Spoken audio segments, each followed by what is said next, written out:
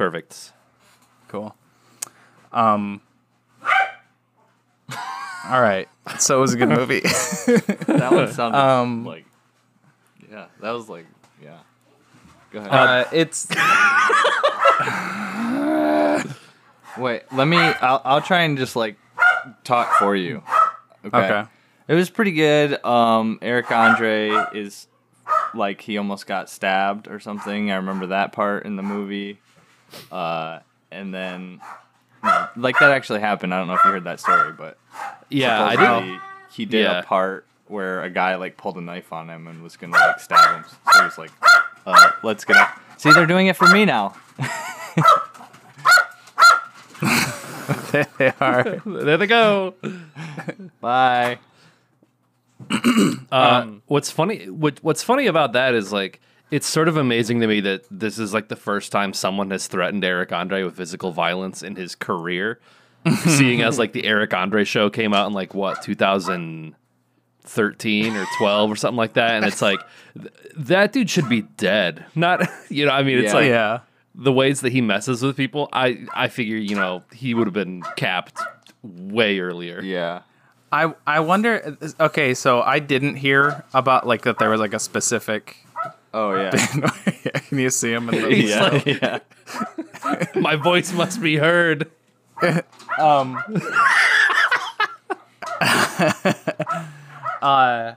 But there is a bit in the credits for the credits of the movie. They show like the outtakes where they're like, where after the scenes are shot, they come up to everybody and they're like, "Oh, it was just for a movie," and everybody's like laughing and whatever. But they kept in a couple like alternate scenes, or like just ones that they didn't use, or like there's some scenes that they use in the movie, but they tried it with different people, and I guess they just used the one that like the reaction they liked the best. Yeah. And there's this one where they like rig. I don't think this is in the. I don't want to spoil too many of like the gags that are in the actual movie because they're like I don't know. It's part of the experience is just like going along for the ride with like all the crazy shit that they do. Yeah.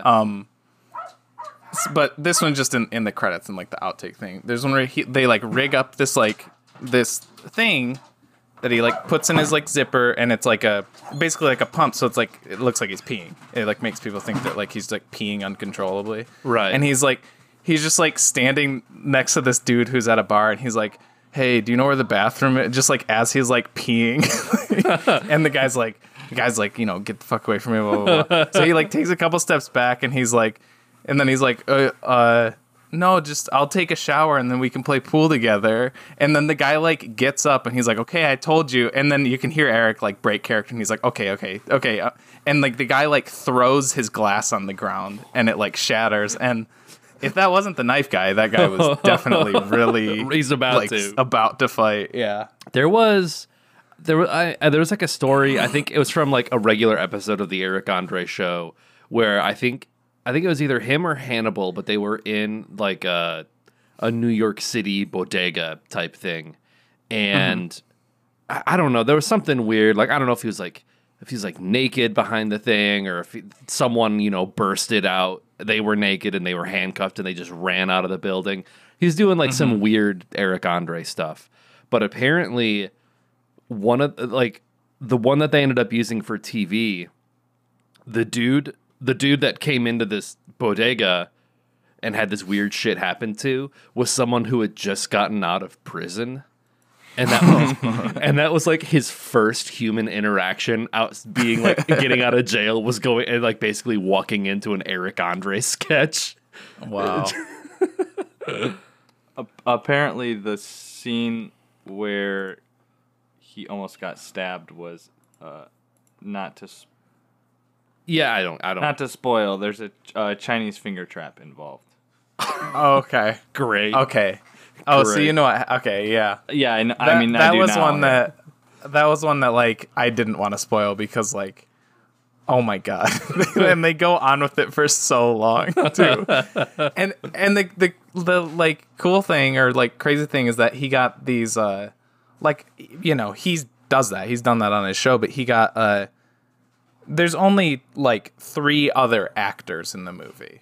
I believe. Like, there might be, you know, there's probably some like plants in random scenes that are like in on the joke, I'm sure. Yeah. But like as far as like characters, because this is done in the style of like Bad Grandpa or I don't know, I'm trying to think of other. Borat. Yeah, kind of like Borat Yeah. too. Where I would say, yeah, more. Well, I don't know. It's like it's a narrative though. It's not like a documentary. Like Bad Grandpa is really. It's like a real. I only seen that once, and it was like probably when it came out. But I seem to think that was just like It was a very loose story, and it was just an excuse for Johnny Knoxville to do a bunch of jackass stuff. Yeah. Borat has an excuse where it's documentary format, so it's like it doesn't necessarily have to have like a super solid plot. It can just be like, well, he's a guy who's coming over to do a documentary about America, so we can just drop him in these random scenes, and we don't have to have a reason for it. But what I really liked about this movie, other than the fact that I laughed my ass off, like way more than I thought I would, was that like the whole movie was like you were watching like a like if it wasn't what it was, if it wasn't like a real life like prank movie, it would have just been like a regular like buddy comedy. And it's so great how they like it's so like so basically the premise is Eric Andre's character sees this girl that he had a crush on in high school, and she lives in New York. But she was like in town for a day, so she like says, "Oh yeah, come to my art gallery and we can have a coffee or something." So he convinces his friend Lil Rel, who's a comedian. He's been in like Get Out and other stuff, to go like take a road trip to New York to confess his love and whatever. Sure. Really like generic like buddy comedy plot. And like all the scenes are like structured just like that. Like but the fact that it's done in real life, and it's like it made me like I was thinking of those kinds of movies as there's scenes where like like in like the scene of one of those movies where the main character sees the girl and he's like, oh, like looking at her like longingly, like, oh, but like he actually does that, and he's just like, he's working at a smoothie shop or whatever, and she walks in and he just like stops talking to the customers and just goes like like stares at her for like 30 seconds, and it'll like cut to the reactions of the people like are you okay, or like stuff like that. And then there's other parts where like when he convinces his friend to like go on the road trip with him, he has this big like dramatic like, what are you doing, what are we doing with our lives here, we gotta go have an adventure and blah blah blah, like an inspirational type speech thing. And in a regular movie that's not seen as weird, but then seeing it in this and seeing all the other people, because he has that conversation on a public bus, and like the other people around them hearing him talk about it, they like think he sounds crazy, and they don't have any like big reactions, but they're like doing like weird looks like that. And it like, again, it makes me think of like regular comedy movies, like the extras in those scenes, like as real people, like what would they think reacting to this type of stuff? Right. And it's really cool because it doesn't feel like it's like writing a story, or like it's writing the story around the pranks or the other way around. They mesh together really well. Like the pranks and everything fit into this plot. And like none of it feels like ham-fisted or anything. It's all like it all works like really well together. Huh. I need to watch that.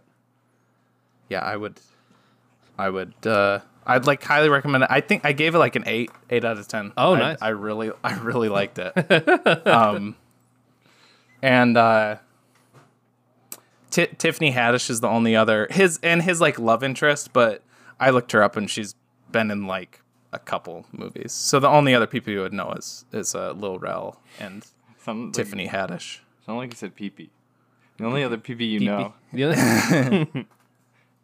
I know. And you'll get after like the first like handful of scenes, you realize that like, oh, you learn to just tense up at the beginning of every single scene, because it's like it rarely lets up. With like nearly every single scene, there's going to be something like that makes you go like, oh, like cringe or like that react. That makes me think of like Nathan For You, where you're just like, oh no, Yeah. what's he gonna do? Oh man. Yeah, pretty much. Oh, Nathan For You. Because Is so good. there's even ones is. where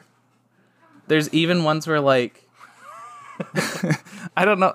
There's one where like, okay, after he sees the girl in the, and this is still fairly odd, so I'm not gonna like say stuff like too far into the movie, but after he like sees the girl and he's like, hey, I'm gonna go after her and blah blah blah. He just like he goes to like talks to this old guy on a bench like outside. It's at like a mall, and he's like, yeah, he's like asking him, he's like, what should I do? Should I go? He's like, is that crazy? Is that crazy of me to go to New York to tell her how I feel? And the guy's like a genuine sort of like, yeah, you know, if you don't do it, you're going to regret it the rest of your life. So I think you should do it. And he's like, okay, I'm going to do it. And then he just goes, I met a girl. And he just like starts going into this song in front of this old dude. And then he like starts like spinning and like dancing away. And he's like in a food court and like continues singing. And then like a bunch of other people like come out like a flash mob sort of thing, like start like coming out and like dancing and singing along with them and stuff. And then there's also some like there's like some, well, mainly one that made me like really like, I was smiling so wide, and not because it was like cringy or like whatever. It was a little bit just because you're thinking of like these people not being in on it or whatever. But there's a part where like they like go through some emotions, him and the friend character, and then like at the end, like there's all the people, they're on a bus. It's another bus scene. And they're all like, you know, kind of like they're arguing. It's again, it's a really basic plot. So there's naturally the point in the movie where the two main characters get into an argument, and then they split up for a couple minutes, and then they come together, and then so this is where they're like having an argument, and then at the end of it they reconcile, and they're like, okay, yeah, you're my best friend again type thing. And like the eruption of like everybody on the bus like clapping and like cheering for them, it's like so, I don't know, it just made me so like happy. It's just like this genuine like positivity and support for these people, that it was like kind of like heartwarming in a way. But yeah, that's mostly what I had to say about it. Okay. After 20 minutes. Well, This is supposed to be Hard Day's Night. You watched the wrong movie. well, you didn't read the setup thing. We're supposed to have a warm up. Yeah. I got a small warm up. I got a little warm up. I guess. Okay. I guess it's kind of my last week warm up too. But just we're in season 2 of the X-Files now, and I just think. Oh, okay. I think the show is amazing in the sense that like it doesn't like beat around the bush, or it's not ambiguous about if aliens exist. It's just like, no, Mulder is correct. Aliens do exist, and it's very explicit in like showing that. Yeah. But I guess what I want to talk about is like we watched a series of episodes where it was like the first time in the series that there was like a cliffhanger. There was like an episode happened and then something, it was like to be continued. Like you always know when an episode is going to be like important when the text changes, because usually it says like the truth is out there, but then every once in a while it'll be like deny everything, like in the opening credit sequence. But I just it's the episode where I don't know, it's like it's season 2. I don't know if this is a spoiler, but like it's the one where I've like seen it. I don't know if Travis has, but I don't know if you care. Basically, like I won't remember by the time I it's the one. watch it. Okay, it's where Scully gets abducted. It's like the dude, the former. I know. I'm sorry, but it's like so. It's this really dramatic episode where this former FBI agent is like tormented by these aliens, and they put a chip in him so they know where he's at. And basically, he kidnaps so the first episode, he has like his doctor hostage because he's in a mental hospital, and Mulder has to go in and kind of like interrogate him or like try to negotiate, but then he's like, I believe you, blah, blah, blah, blah, blah. And then the second episode is after he breaks into Scully's house and abducts her and then takes her to the spot where he's supposed to get abducted, but she gets abducted instead.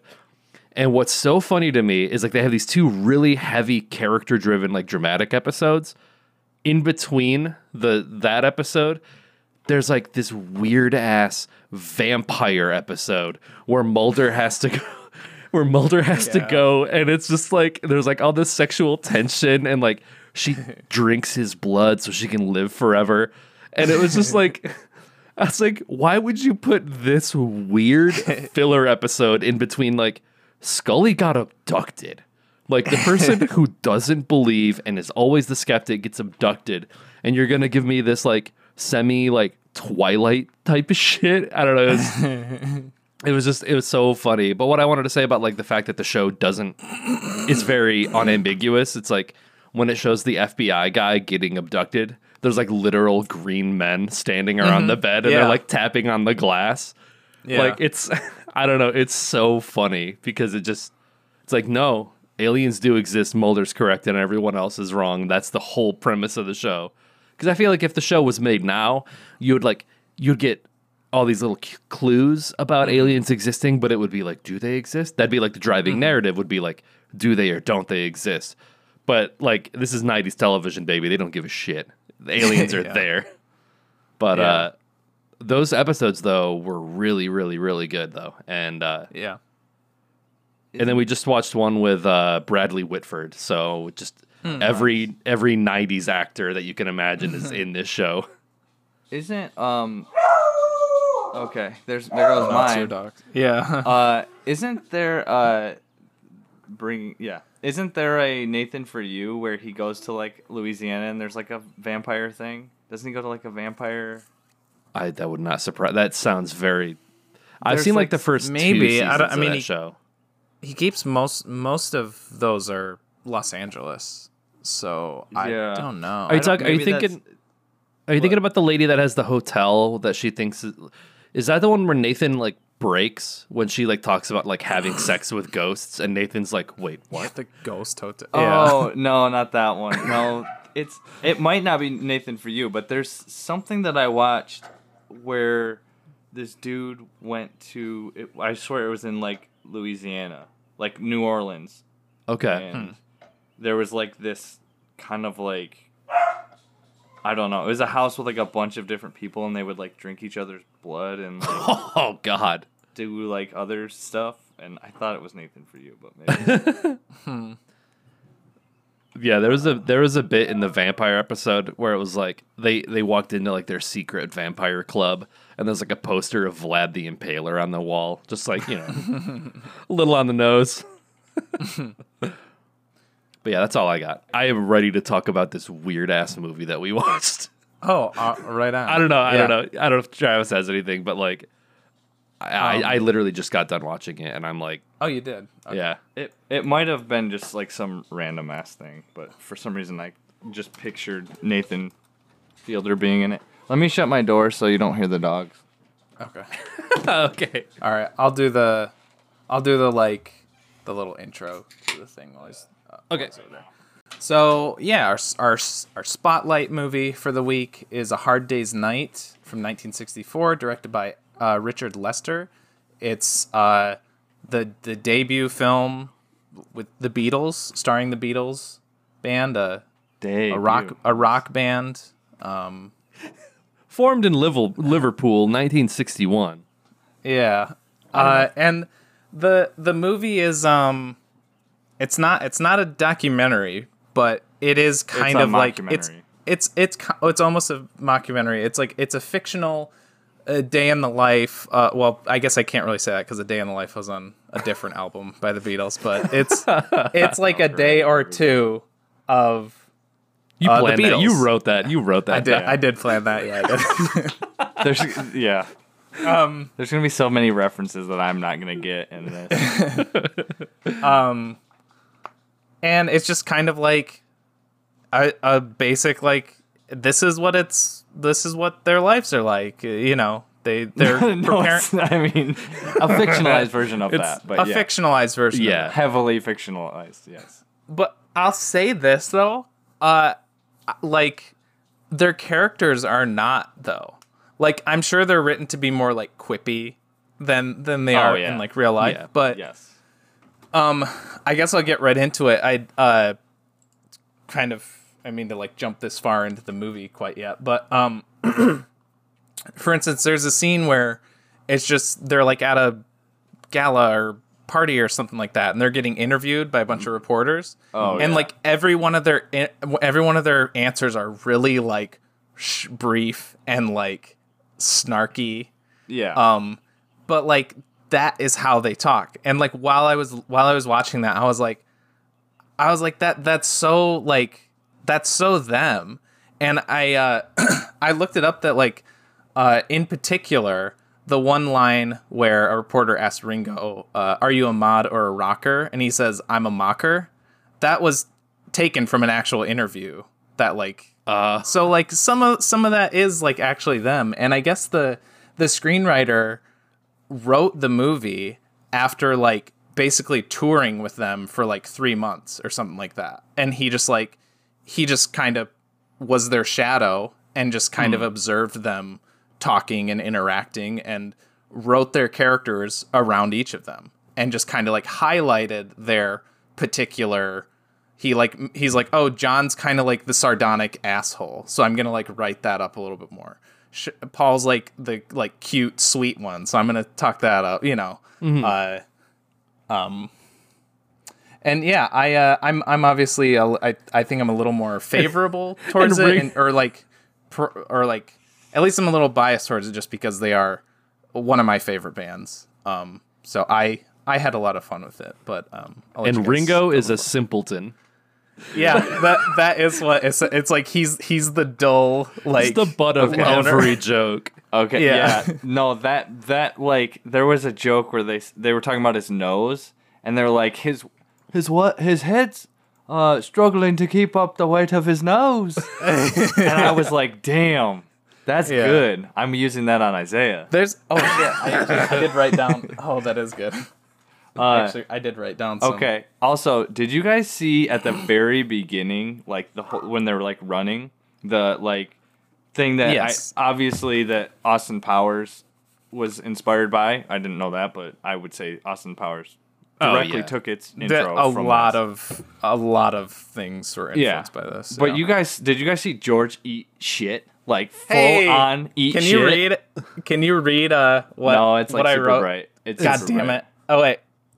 Well, anyway, my top line, my top note, and I was gonna say I wanted to bring it in by saying like as much as I like the movie, it's a little bit of a bummer that the best moment in the movie happens within the first 10 seconds, and I just wrote George eats shit. I didn't see it. I missed Oh, that. You didn't?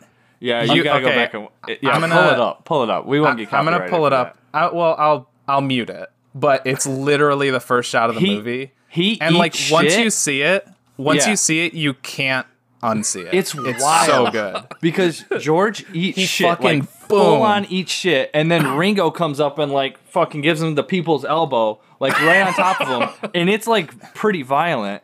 And then they just pop up, and John's like in the front, and he looks back, and George pops up, and they're all like laughing hysterically, and I'm like, you just broke your wrist, like, See, Yeah. why are but you like laughing? that's kind of why it's so like you like even like them like that was like a natural just like mess up, but that fits them so well that like Yeah. John does like that friend thing where you just like you look back, you think for a second, hey, I should help him up, but then you just laugh at him and you keep running. Keep going. Yeah. And like that's so John. I maybe don't know. that's why. Maybe that's why George didn't have very many lines in the movie. He was like, That's, he suffered a traumatic he injury. broke his jaw. Yeah. Okay. All right. What we got? All right, All right. all right. Okay, it's muted. It's like, It's like right here. Oh, bam.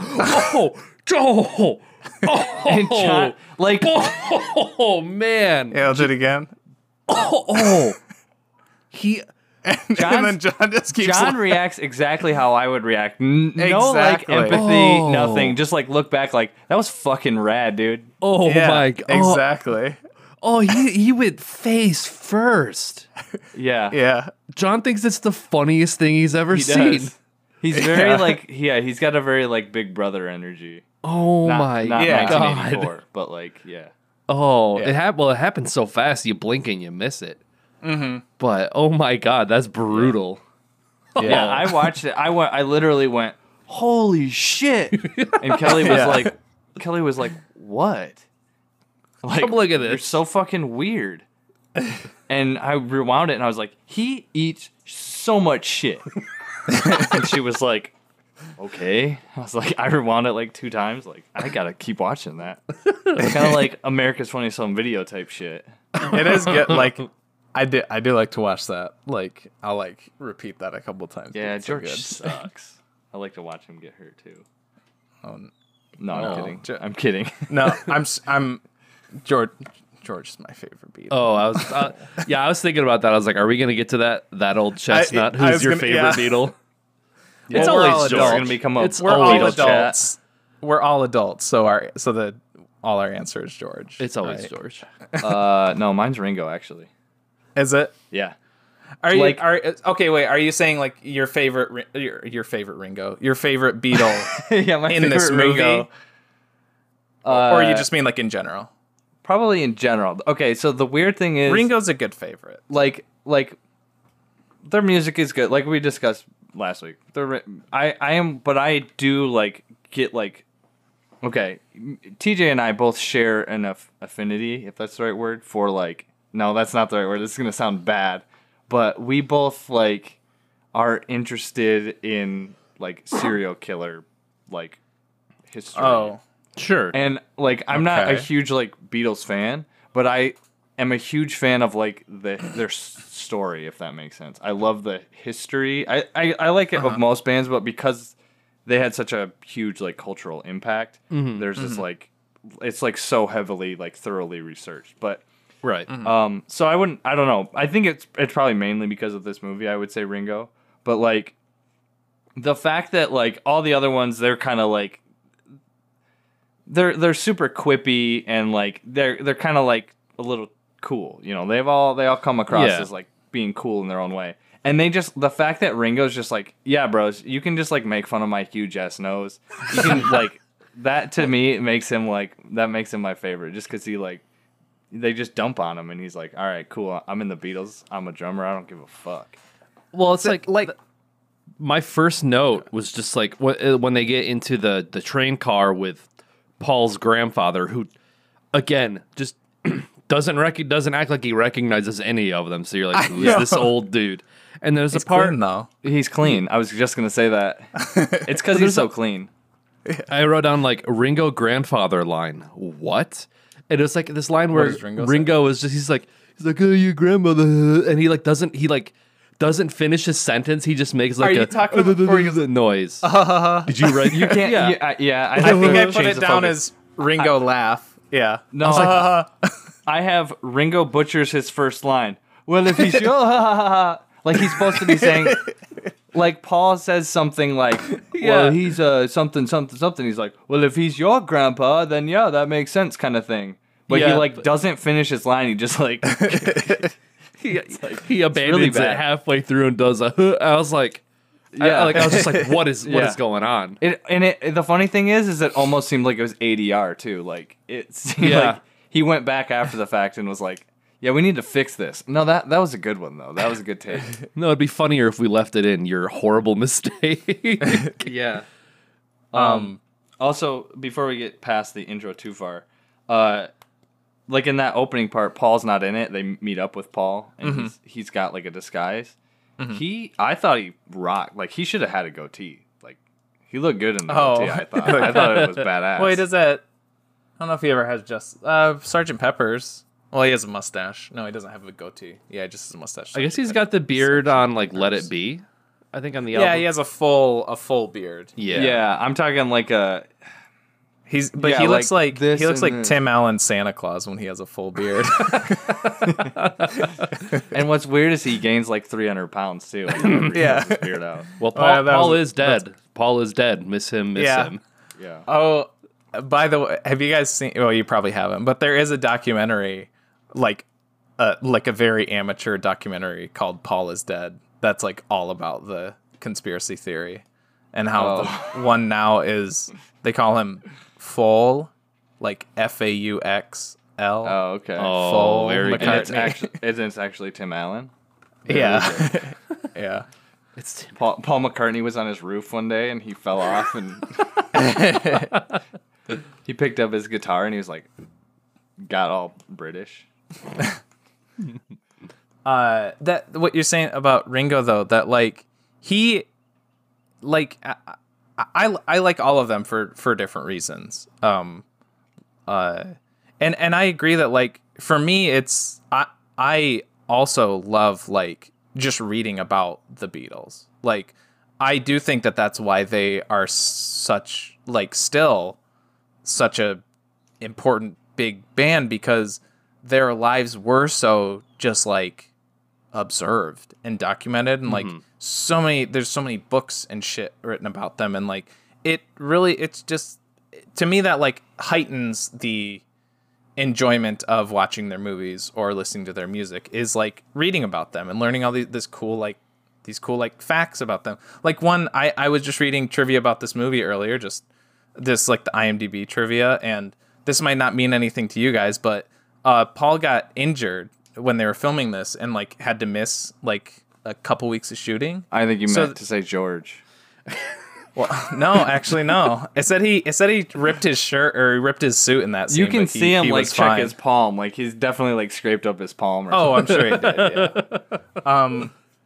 But they had like a body double come in to film like some scenes for him, and that guy's name is Billy Shears. And if that doesn't mean anything to you guys, that's the fictional leader of Sgt. Pepper's Lonely Hearts Club Band, Oh, that's funny. who they reference a few times in the album. So, So it probably doesn't- is that fall? That's I guess it's, so. It's Yeah. Paul McCartney. yeah. Yeah. But that's- what I was gonna say about Ringo is he is like really self-aware that he, and it kind of makes you like feel bad for him in a way, but like he's very self-aware that he isn't like kind of the least desired, like popular. Well, what's that? special. Like he at one point, I think when they were doing the White Album, he was like the first one who was like, I'm gonna quit. But all the others were like wanted to quit for like other like more like kind of, I want to just do my own thing, you know, Yeah. especially Paul and John. But Ringo wanted to quit because he didn't think he was good enough for the band. So like he thinks that he's like a really mediocre drummer. Well, I think there's a quote from one of them. I don't know if you're about to say this, but That's what I'm saying. That's what I mean. He's like he isn't an exceptional drummer. I'm not saying to be that. fair, that none of their, at least their early music is like, it doesn't seem like there's not a lot of technical prowess going on. Exactly. It's very. it Well, didn't that's the have genre. to be. Yeah, it didn't have to be. It was like the first. It's got like, good foray sound and into yeah. that But like realm. So I think it might have been a quote from one of them, but it was like, "Is Ringo Starr the best drummer of all time?" And he's like, "Ringo Starr is not even the best drummer in the Beatles." Like that, like that. I don't know if that was like a Lennon or a McCartney like joke, but I know that's like a thing. That Well, do you know? sounds like do you know Lennon. about Oh, okay. the original drummer Yeah. for the Beatles and like what happened with him? Is that Pete Pete Best? Best? Yeah. Yeah, so like I think Ringo replaced him, and I'm gonna look it up real quick because Was that when they were still the Quarrymen? I think John's band was the Quarrymen. Yeah, but I mean George and Paul were still. They weren't part of the Quarrymen. And then Ringo had his own band, and Ringo was like the older one.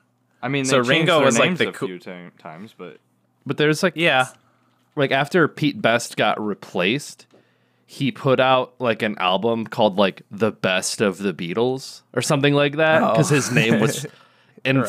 something about like they didn't get royalties on it, but he did. I'm probably butchering it, but I think I read some article a while ago that was like how people in bands got back at their bandmates for screwing them over, and he like put out an album that would have looked like it would have been like a regular Beatles album, but it was just him. But it had like the best of the Beatles on it. I don't know. It was something like that. That's funny. I mean, Wikipedia says Paul McCartney and George Harrison were in the Quarrymen, so I don't know what to tell Okay. you. Okay. Wikipedia rules all. Maybe it's just that he was in the Quarrymen first, and then. Yeah, he started it for sure. Well, I just mean I know that Paul met John when John was playing with the Quarrymen, so it must have just been that they joined later. Yeah, he watched him, and then like later on, he got George to come, and then George was like too young. He didn't want him in the band. Yeah, George was like 14, I think, when they started. Oh God, it's fucking insane. I thought it was weird. Yeah, but Paul's only like a year or a year and a half older than him, so I don't get the whole, like it's like George is 44. I think Paul is 42. John's 41. Ringo's 40 for their birth years. I mean, 19. No, I think you have that backwards. I think So Lennon John was 40. You have it like flipped I backwards. said John. Jesus. Okay. George is 44. Paul is 42. John is 41. Ringo is 40. Ringo's the oldest. Pretty sure John Lennon's birthday is. We don't have to get into the weeds. I'm pretty sure it's 40, like December. Oh fuck, you're right. It is 40. It is 40. But so he's in 39 then. he must be. Yeah. Yeah, that sounds about right. I know Ringo's the oldest because that was like a thing that they were like, ooh, we got a cool older guy in our band. We got a guy It's who by, buys it's by beer. a couple months. It's By a couple literally a couple months, yeah. Oh, okay. Yeah, no, you're right. I should have known that because, yeah, I remember he died in 1980 and he was 40 years old. That was like an easy way to remember that.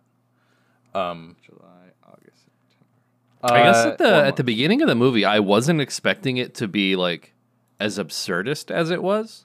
Mm-hmm. That was like I don't think. Yeah.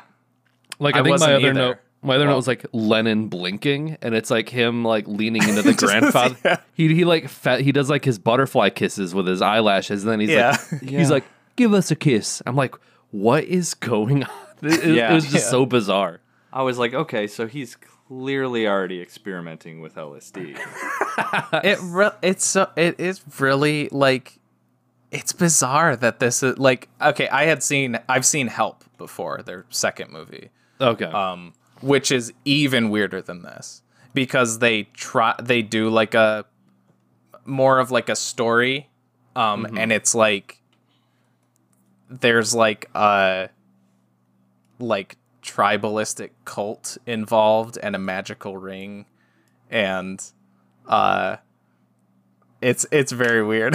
But I was gonna say, Travis, if you like Ringo, he's like the main. I mean, it's still like all of them, but he's kind of like, basically they're being like hunted by this like cult who like wants this ring, and the ring is like fused to Ringo's hand. 'Cause his name So there's like, oh, I didn't even think of that. his But name maybe, is Ringo. I get it. Yeah, maybe. Yeah. So it's even more bizarre. But I can tell you when I saw that one, I was not expecting a movie. You would think, especially now, especially at that time, especially a Hard Day's Night, where they were still, that was their second like full album. And Yeah, but it was only like their first. It was like their first attempt to like come to the United States, I guess. Like they weren't super popular in the United States at that point. It was kind of this album and the movie that like really like got it to the point of like the Beatlemania shit. Mm-hmm. well, It wasn't quite as big yet. what I guess what I'm saying is like back then, like maybe you would expect something weirder if they had made a movie when they were doing like the White Album or Abbey Road or something. Yeah, But when they're still like, you know, mop top, identical suits, very like, and their music is like you said, it's kind of like, it's rock and roll. It's early 60s, late 50s rock and roll. It's not, they're not as experimental as they were lately. They're more like, it's like a doo-wop. studio type, like, I don't want to say generic because I do still think that their sound is, It's a little generic. it's still them. And it's again, maybe this is biased, but like, I do think that it stands out a little bit from like other bands from that time.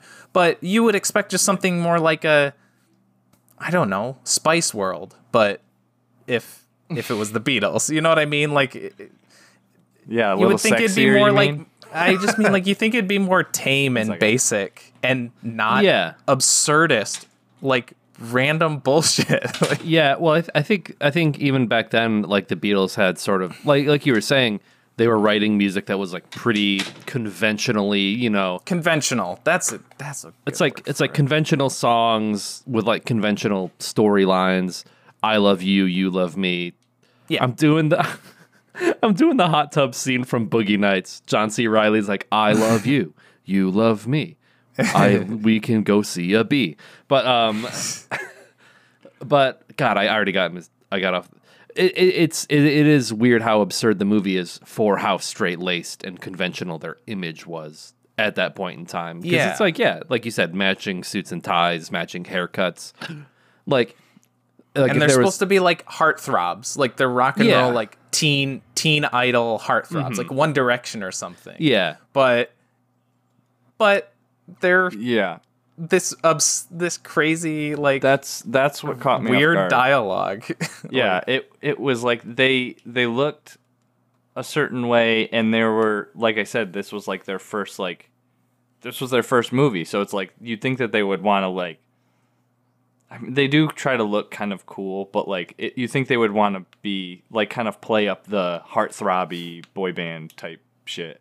But And then you got- they just got like super weird. It was You just got John so Lennon in a weird. bathtub with Yeah. his boat, you know, covered in bubbles. Yeah, Yeah. yeah. And then he like I actually like laughed out loud when he like goes underwater, and then that guy's like he's like, all right, John, let's go, and he pulls the plug, and then like Yeah, and his he's- hat is sitting in the at the Yeah. bottom Yeah. of the tub, Yeah. and he's like, John.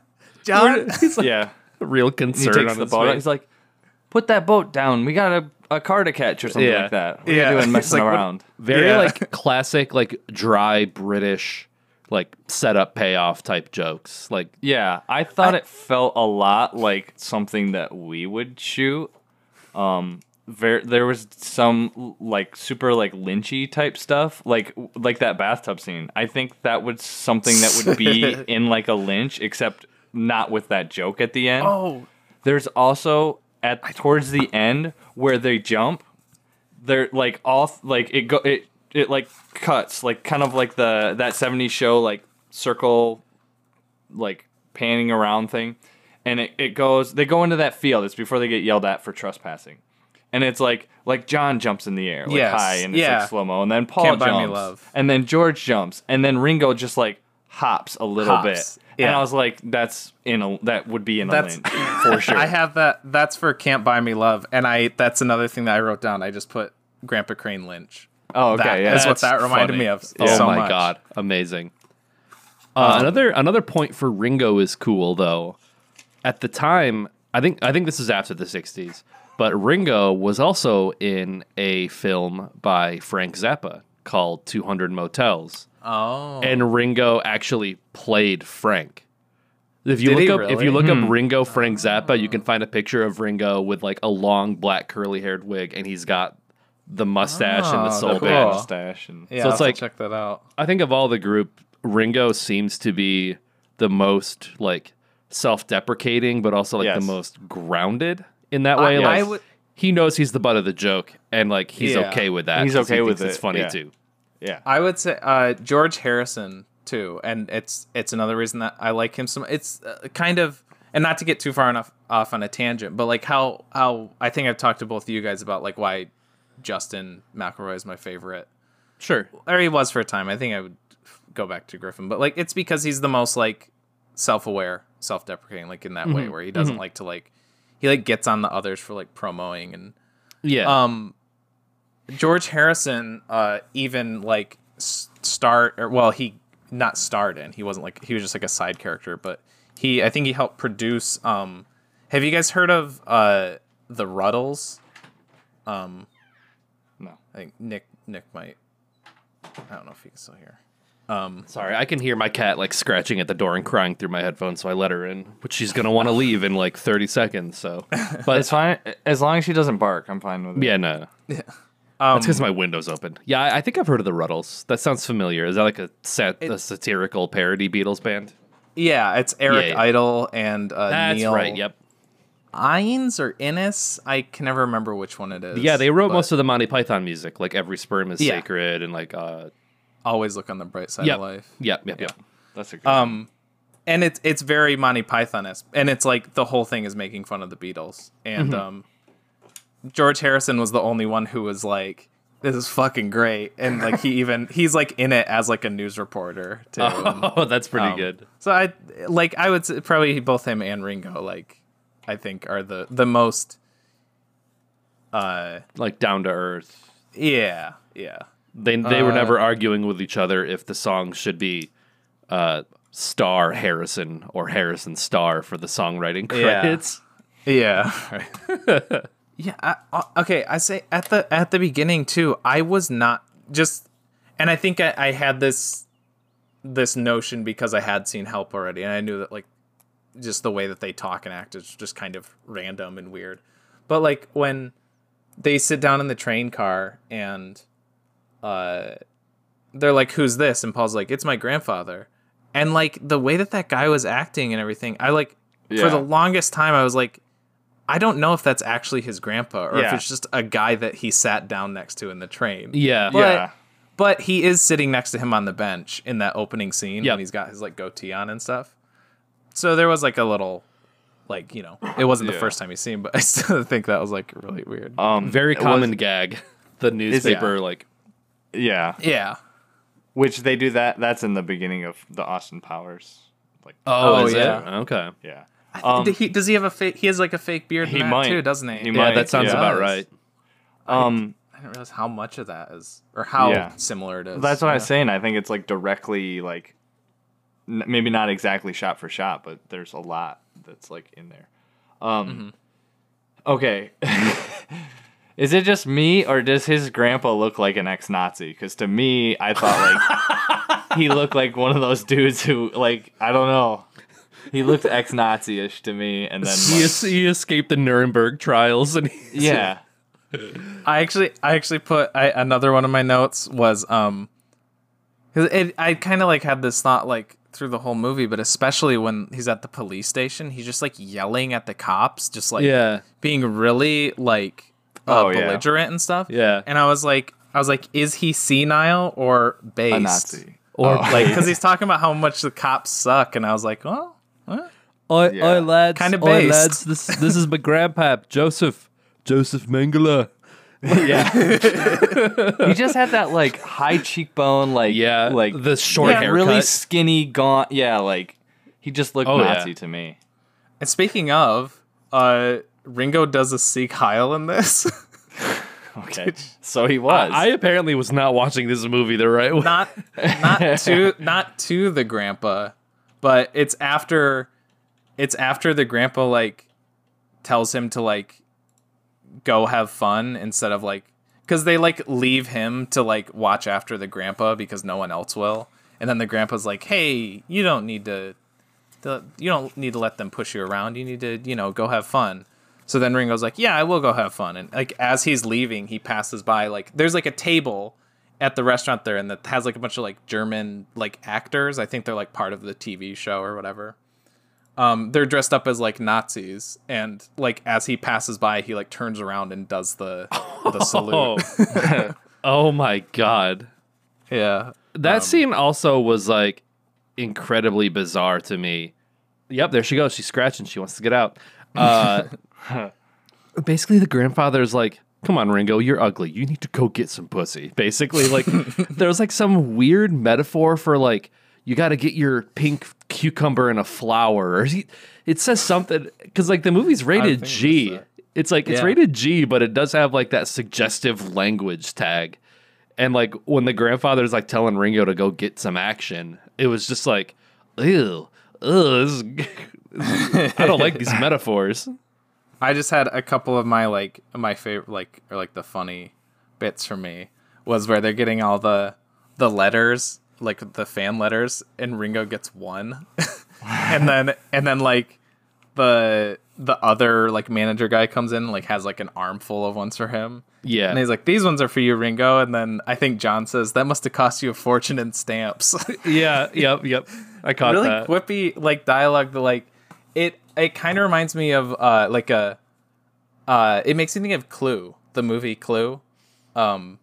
Like a little like level down, but like maybe I wonder if Clue like that was maybe like somewhat inspired by this kind of dialogue, because that movie is just like nonstop, like It almost reminds me of firebacks. It almost reminds me of like, and obviously this movie came before all of these things, but it very much reminds me of like Airplane dialogue, where it's like it's Yeah, or very something like quippy that, and yeah. fast, but also they Yeah. like switch between figurative and literal a lot. Yeah. It's like because there's one where like Ringo is sitting there reading like a magazine, and then they're like, they say something like, "Where are you, Ringo?" And he's like, "Page 5."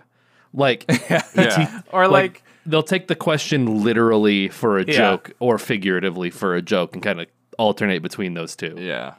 or like what do you call that? What do you call your hairstyle, Arthur? Yeah. Yeah. Yeah, that scene exactly. They go back and forth like a lot. Like Yeah. it's constantly like flipping. I mean, you could almost say the same thing about like Monty Python. Like, Monty Python is also very similar to like that style Yeah. of like quippiness. Yeah, I was Dryness. thinking like Wet Hot American Summer was the thing. Yeah, that I that thought, kinda- just, like very like bizarre, like random. There's got to be. I meant to Google like to see if there was like there has to be a term for that kind of like comedy, that like non sequitur, quippy comedy. I don't know that style of Might just be dialogue. British comedy. I mean, that's Yeah. Or you might then be you have reductive. scenes where like Probably under, where like satire. they come back into their apartment, and then I forget the order, but it's like John like opens the closet and there's like a guy in there in his towel, and then he just like closes it, and then he's like, there's a man in there. and then like George walks in, and then Ringo's like, oh, John says there's a guy in the closet, and then George like opens it, sees him, and then closes it again, and then like his comedic timing is perfect. because Like he goes waits and sits just- down first. He goes and sits down. And then he's right, you know. Yeah. and then no, because that was another like genuine laugh moment. Maybe because it was so weird, but just it was like the most British thing I could think of. The manager walks in, opens the closet, sees the dude in there, and he's just like, "What's this then? Yeah. What's all this then? What's all this?" Oh, this is just like, I don't know. There's sometimes I'm watching stuff and I notice very like little things. Like I feel like I brought this up in something like maybe like Justice League or something, where I was like, I did notice something that, yeah, it was, I can't remember what it was, but there was some just like really little things. And there was one thing in this where Ringo's reading a book and then somebody like takes it from him, so he like loses his page, and then he takes it back, and then he doesn't just open it back up and then pretend like he's reading again. He actually, like, as they're talking, he's like finding his page in the book. I'm like, oh, there's just like little things where I'm like, hey, not people don't always do that in movies, and it's just like those things that like you don't like think of, like, you know how people never say bye on the phone in movies. They just But, say like, that's not dramatic how you- things. Yeah. Yeah, and then hang up. Oh, and then I like the shot of the shaving cream on the mirror, like lining up with this. That was cool too. There's creative camera work in this. Like not everything, but there's creative camera work. The Can't Buy Me Love Lynch segment has creative camera work. I really like. I think my favorite song segment is I just had I should have known better. In the train. It's the one they play in like the train like luggage cart. Yeah, where Paul McCartney kept looking down the camera. Yeah. He was just like, he'd be like in the corner, and you could just like You I don't wonder know if why sometimes that like sticks are out. they because they're kind of shooting music videos, so like Yeah, are they supposed to break? No, I there? get it. Nobody else did, but it always stands out to me. It's very like, it's like makes me feel vulnerable or something. So like it always sticks out when. But he's like in the back, and he's just like. And I'm like, okay. Is this stop thing looking at running me, then? bro. Yeah. But I liked that, and some of this could have been because like literally they didn't have space for it. But like I liked that it was like a really cramped space, and the way that, and it was different from like the dialogue scenes too, or like I mean I guess like right before and right after the music where they were talking in that same luggage cart. When they were playing the music, the camera was like really close up, like it was like right there with them, and I don't know, I really liked how that one Oh, was you're shot, talking about especially. like towards the end when they're playing the songs. That No, or you're talking about on the train. on the train, like before 'Cause- they start playing the music, it's like the camera Yeah. there's like a little more space, and little bit. but when they're playing, it's like it's more like cramped. And They definitely shot Whether- it like on a train. what for I sure. was saying, whether or not that was stylistic or just like mandated by the fact that there wasn't a lot of space, I liked how that one was shot. That because it was because of the space. I believe because there's a scene we were talking about where John does the whole like, oh, give me a kiss, and does the eye thing. That like immediately precedes this weird little segment where they're like just going past the window to like annoy the dude that like barged Yeah. in their thing. Yeah. And there's like the part where that's where I Yeah. really knew like this is fucking weird because like he like looks out the window and they're like running alongside He's on the a train. bike. Yeah, one's Yeah. on a bike, and yeah, I was like, what the fuck? And then you can tell like when they're carrying, I think they carry George down the hallway, and you can tell like when they get up to the camera, it's like they had nowhere else to go. Like that was the end of the shot because it was like a tight ass train. They couldn't get past the camera. Right. Yeah. That's funny. And speaking of, I don't know if either of you like looked this up or knew this, but that one girl who's on the train, she's in like a couple bits on the train, but she's like the blonde girl. She's sitting blonde like one? right next to one of them. She's like the girl that's kind of like inside the little like grating like with them. That's Patty Boyd, who married George Harrison, and later Eric Clapton, and Layla. she was the inspiration for Layla Yeah. and George's songs "If I Needed Someone," "For You Blue," and "Something." Probably is the most known one. Oh, Something wow. in the way Yeah, she yeah, yeah. moves. Yeah. So that's what she's known for, having really great songs written about her. But that's kind of I didn't know that until I looked that one. Oh, that's interesting. That's all my written down stuff. I think there's other. Oh, another thing. I guess if we're trying to get it all out of the way, I'm sure we'll come back around to it. But I think the movie looked really nice. Like I'm sure it's been like restored and stuff, but I Yeah. thought it looked really nice. And It did. I don't know like why they decided to go black and white, but I think if it was in color, it would not hold up as well as it did. But like there were scenes where they're just like in an office, like the scene where George goes to like that fashion designer or whatever. Like I was actively thinking, I'm like, this would look so ugly in color, but it just looks really nice. Yeah. I think it holds up really well because of the black and white, and the restoration makes it look really cool. Because Help, as much as I do like Help as well, it looks ugly. It does because it's Oh. in color. It doesn't look as nice. It would have been nice to see George eat shit in color though. Wait, what? To see the blood. Oh, Yeah. I don't know how he shit. doesn't I thought have. you said Georgie shit. Like, No, George eat shit. yeah, I yeah. want to see that in color. Yeah, I don't know if that was like a clever edit or if like he just legitimately somehow didn't like bust his nose open, because when it shows him running afterwards, like there's I was expecting just like pools of blood to be coming out Yeah. of his nose, because he eats it with his face first.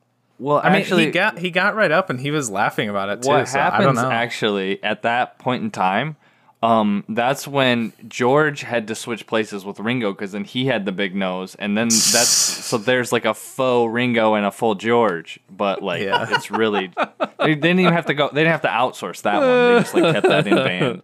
We're like, all right, Yeah. let's fuck up his eyes a little bit. Okay, now he's Ringo. Okay, do you want to go into the negatives or whatever? You seem like I guess I thought that you you liked it too. So Well, here's the thing. The first, like, I don't know how long it was, maybe 20, 30 minutes, I was like, okay, this movie's going to be rad. I like it so far. There's all this random shit going on. Paul's grandpa's a Nazi. All great stuff.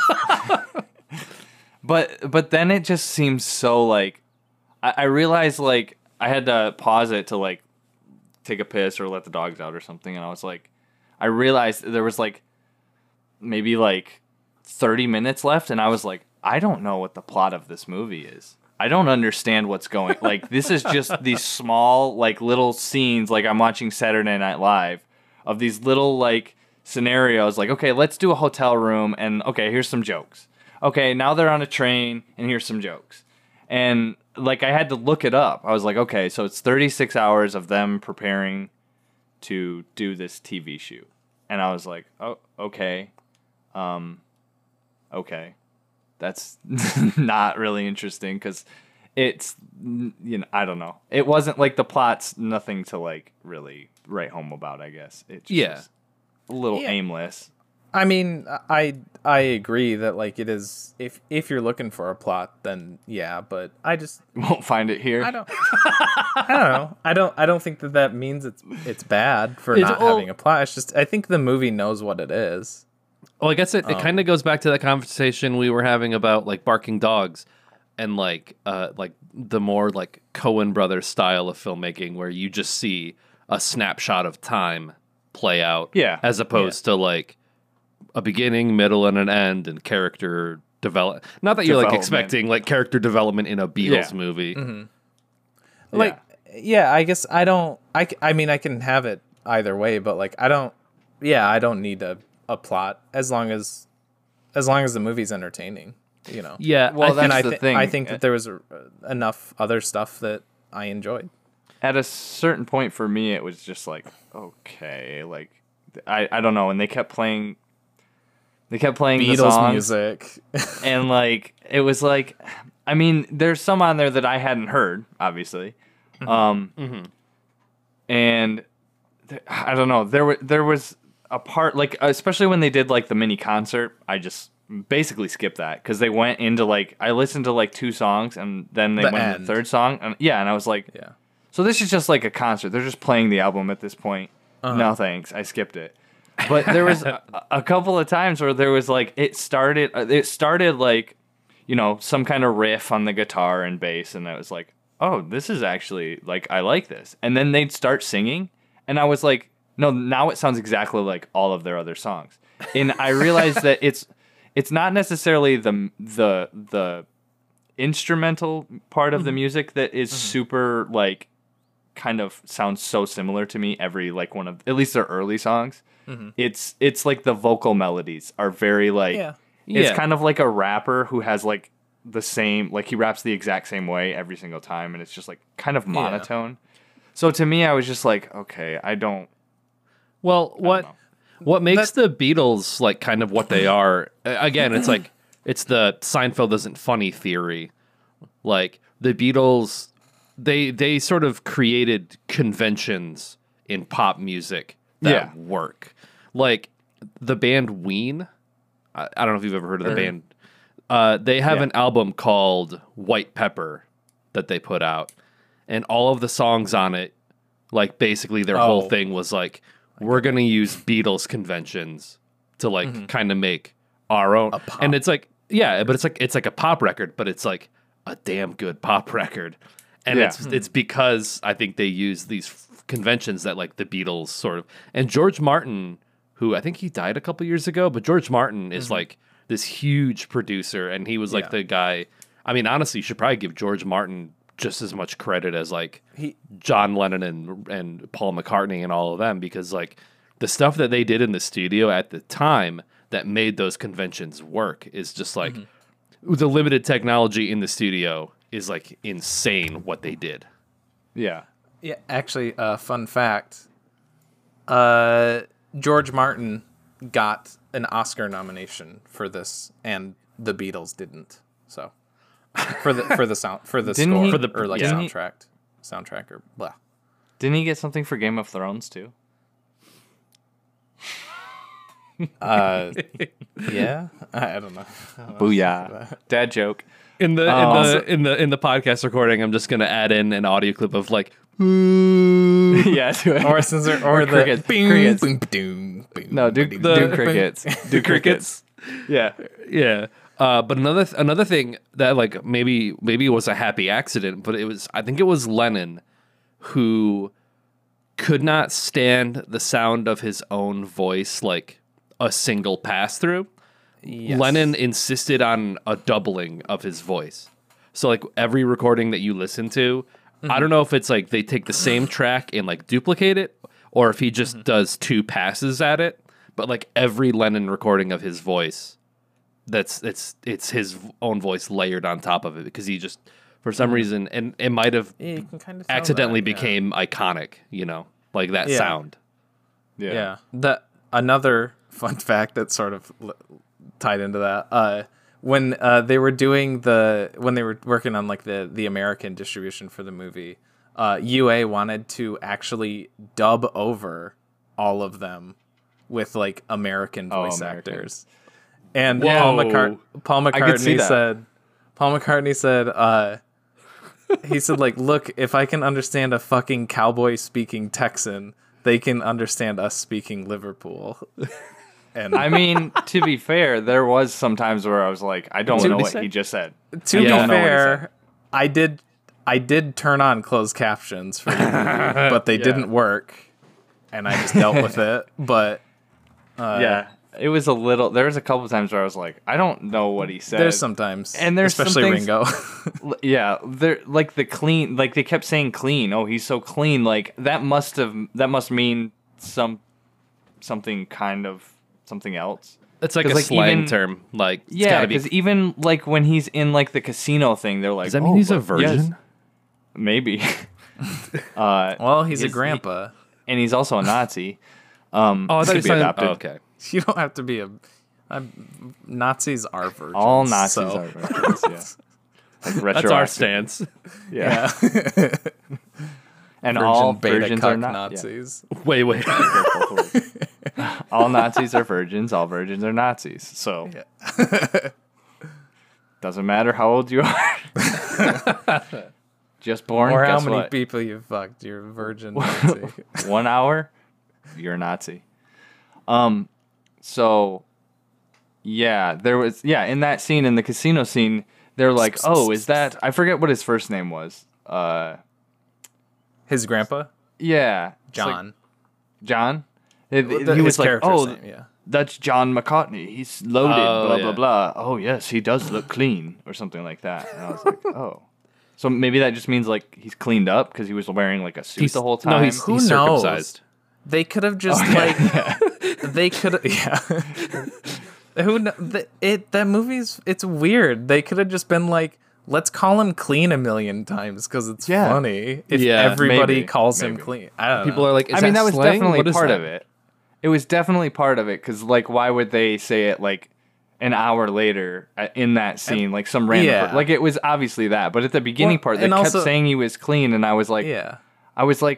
does Paul like bathe his grandpa? Why are they congratulating Paul on how clean his grandpa is? Like, Ugh. That was I forgot that they like they compliment Paul for his grandpa's being clean. well, because it's Yeah, at the beginning you think his grandpa is like a deaf mute because he doesn't say anything or It's just react. weird. He's just being So weird. you're just like, okay.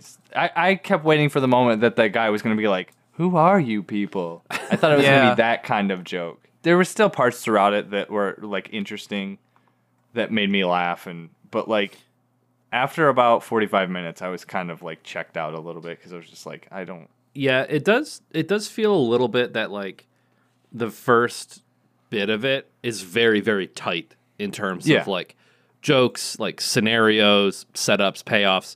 Like the whole like them being outside the train car, like on their bicycle. Like there was far more of this like absurdist but like realistic absurdism that was going on at the very, very beginning. And I feel like about halfway through you kind of lose some of that. And it's like there's Yeah. still like visual gags. Like the whole police station thing where like they run away from the police and they're running down the street, and like the carjacker guy who like after the third pass, he's just like, screw it, and then like they run and then back a cop to gets yeah, in the with cop him. is like, that follow was that man. great. That's I good. forgot about that. That was a was great good. gag. That was good. Yeah. Yeah, and then like they leave the police station the second time, and then like Ringo is all the way. He's like running with the cops basically at like the tail Yeah. end. very Scooby Doo. Yeah. Three Stooges-y or Yeah. So it's like I feel like the movie really worked when it was doing that kind of stuff.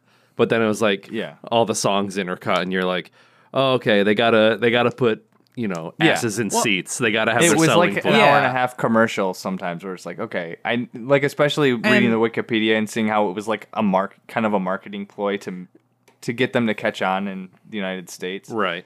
which I understand. I was trying to keep that all in perspective while watching it, but it still felt like there was enough material for like 50 minutes to an hour, and they just kept like, okay, what about we have another idea for a scene that we can put in there, Sure. and like Kinda. And some like you have to think of this as like at the time that it came out too, that like there's not like it's not as easy, like music just isn't as easily accessible. So it's like, hey, yeah. you get to listen to some Beatles songs because otherwise you just Right, gotta yeah. wait for it to play on the Yeah, radio. they didn't or- have. Yeah, they didn't have Spotify. They only had like Napster and shit back then. I think. Right. Yeah. And Yeah. With dial up. And there's like something weird with like Beatles releases, like oh god, the first album was called like Please Please Me, and that came out in the UK, but like the first album to get released in the United States was like Yeah. It was Beatles for Sale, I think. Yeah, That's so the it's next like- one. it makes me think of like Final Fantasy SNES games, like Final Fantasy Oh. 2 is like Yeah. Final Fantasy 4 in Yeah. Japan or however that works. Well, Or yeah, that's the Earthbound weird and thing Mother. because Yeah. Beatles, if that is the next one, Beatles for Sale or whatever, it's pretty much just like a reissue of Please Please Me. Like Right. Hard Day's Night Yeah. is what I consider to be their second album because it's Right. their second disc with new songs and all that. But they would do these like in between each of their what I consider albums, they would do more albums for like American or like international release where it was just their older music just like rearranged or something Right. like that. And It's it makes with- their it's discography with the Beatles. with the Beatles. Okay, so it was Yeah. Beatles for Sale the next one. I know Beatles for Sale is one of those interlude type Yeah. It's weird albums. It's the one after Hard Day's Night. It's between Okay. Hard Day's Night and Help. And that was like a very popular thing back then too, because like there's some like old like country artists that I was like, oh, I want to get into like some of these older like country artists, like I guess like Marty Robbins or like some of those guys, Travis Tritt. and and Garth Brooks. So many of I don't know why. I guess was that around the time that Hawaii became a state, but there are like Four, I think. there are so many of those albums that came out that it's like, no, I just want to listen to like the main discography of this guy. And it's like there's 4 best ofs, there's 5 like Yeah. Hawaiian albums where it's just like there's like Elvis has a bajillion Hawaiian albums, and it's just like Right. it's like I remember facing a similar dilemma when I was like, okay, it is time for me to get into the Beatles. And like I downloaded a bunch of their stuff and I was just like, where do I start? I don't know where to start. And I ended up not listening to that much because I didn't know where to start. I'm one of those people where it's like, I want to start at the beginning. And it says here that there's like 3 albums that are technically the beginning, and I don't know which one to listen to. Yeah, it's because most of their albums are like 30 minutes long, and with like maybe like 8 to 10 songs, and like 6 of those songs feel like rough drafts for like the one like good song, like I can see that. I mean, says you. This I don't agree I'm not with saying this. I'm not saying one good song. I'm saying like the song that like everybody like Hard Day's Night, like that song Hard Day's Night is like, and then what's the other one? Can't Buy Me Love, right? That one's on. I think that one's on. this one. That's on Hard Day's Night. Yeah. Yeah. So there's like 2 songs, and then the other whatever, however many songs, they all feel like rough drafts that's kind of what the movie felt like too. Like overall, it was like, okay, we've got all these little skits, these like rough little skits, and we'll just patch them all together somehow. I just checked, and they have like 10, 11 albums like that are like what I consider like, you know, actual albums. Yeah. But yeah, I know exactly what you mean, because I did it wasn't when I started listening to them, but like I don't know, whenever I did that, on Spotify I just like hit like add to library, just like the Beatles, like thinking, you know, okay, I'll get, you know, Please Please Me, Hard Day's Night, Help, Rubber Soul. But it's all of those so then I have like 5 versions of I Should Have Known Better or something like that. It's like, no, the single version. I just want the one that's on A Hard Day's Night. Like, I don't want the one that's exactly the same that was on 3 albums after it. Right. That's the other thing that's so crazy to me too, is that I mean they were like together longer, but like their whole story is only, I mean, when Beatlemania like actually took off like worldwide was like kind of Hard Day's Night, like 64. And then they broke up in like beginning of 1970. And it's like, that is like the most interesting, like, that's what really like drives my interest in their like stories, that it's like, it's so big and like all of these different things and all these different like kind of eras that they had. Yeah. And it was such this like truncated like time that they had. It was like, if you were to look at like just from like from this to like Sgt. Pepper to like how like physically how they changed, like they just look completely different. Oh yeah. It's just like everything about them is like so different. Like, even like the Abbey Road album cover, like John's hair and beard are like down to his shoulders and like, because I think that was like around the time that they went. Did they go to India and they got into like the sitar, and then like that was a couple years before. That was like Sgt. Pepper's White Album, which was 67, 68. Yeah, but and they got like super into that stuff. See, I was like, I just said like, no, that was later, but it was just a couple years. But it feels like so much later because in between Let It Be and there's just like so much difference between. Well, it's like very rarely do bands like have clearly defined eras within the span of like a decade. Like that's unheard of. Exactly. Yeah. They don't change styles so quickly. Like they had like 2 albums and a year works for like, and it works. That's the thing. Like 6 years. Yeah. Basically. Yeah. It I totally agree, and that's again another reason that like they're so like fascinating to me too. It's their story. It's just like, and it's so funny because like as much as I do like listen to them and like read about them, that like I still like when you said that just now, every time I have to like stop and think again, like I do find myself like slipping and not realizing that it was just like 7 years ish. Yeah, it's fucking insane all that they like put out in that time. Plus their movies and like just everything else, like, and then immediately after, in 1970, George Harrison releases a double album of All Things Must Pass that goes like number 1, and like so immediately after I mean like again, it's not, none of their stuff is quite as big as the Beatles stuff, but like that was a huge album. Oh yeah. When it was released, and it's a pretty fucking good album. I think George Harrison's also another reason he's my favorite is he has like the best post-Beatles career. He doesn't have Live and Let Die though. He doesn't have Live and Let Die. That's true. Live and Let Die. Or Simply Having a Wonderful Christmas Time. That song. I hate. That's like my least favorite Christmas song ever. I hate that song. I like that so song, much. Doesn't it have what? Oh my man, Ringo. Favorite's Mariah Carey's. Oh yeah, that's just because it's everywhere. Ringo's got some corkers too on his solo career too. Fuck you. I've actually heard that like Ringo's solo career. If like, I feel like I've heard that Ringo's solo career gets. He used Mr. Conductor. He's like the narrator and yeah.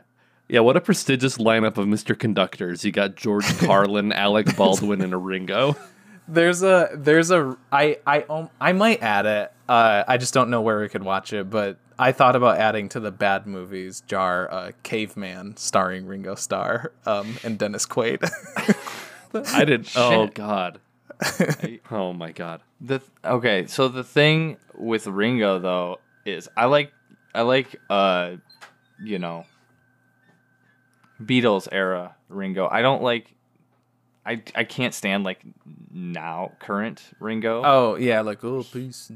He looks he looks too much like a member of U2, and I'm not like Or yeah, U2, or there's another band that I always Coldplay. no. No, not Coldplay. No, well, this isn't a negative because I like Depeche Mode, but he reminds me a lot of the Depeche Mode lead singer nowadays. Yeah, maybe. but I like Depeche Mode. Yeah, I mean U2's got some good songs, I guess. Yeah, yeah. Just I get whole, what you like, mean. Vibe is like yeah. Yeah. I don't know. I don't like Bono. I don't like Slash. I don't like these like You mean Slash from like AC no Guns N' Roses? Guns N' Roses. Yeah, Yeah, I don't like those dudes, like one name dudes like that. Except for Sting. Sting rules. Yeah. The wrestler and the musician. I went on like sort of, not like a total wiki wormhole, but like through reading about Hard Day's Night, I stumbled onto The Who, a movie produced by, I don't know, like they're not in it. It's not like, but I don't know if it like if it's like all their music and stuff or whatever, but it's called Quadrophenia. And I stumbled onto it not because of like that it's also a rock band, but somehow I got tied to it with like the whole mod rocker comment, the mocker thing.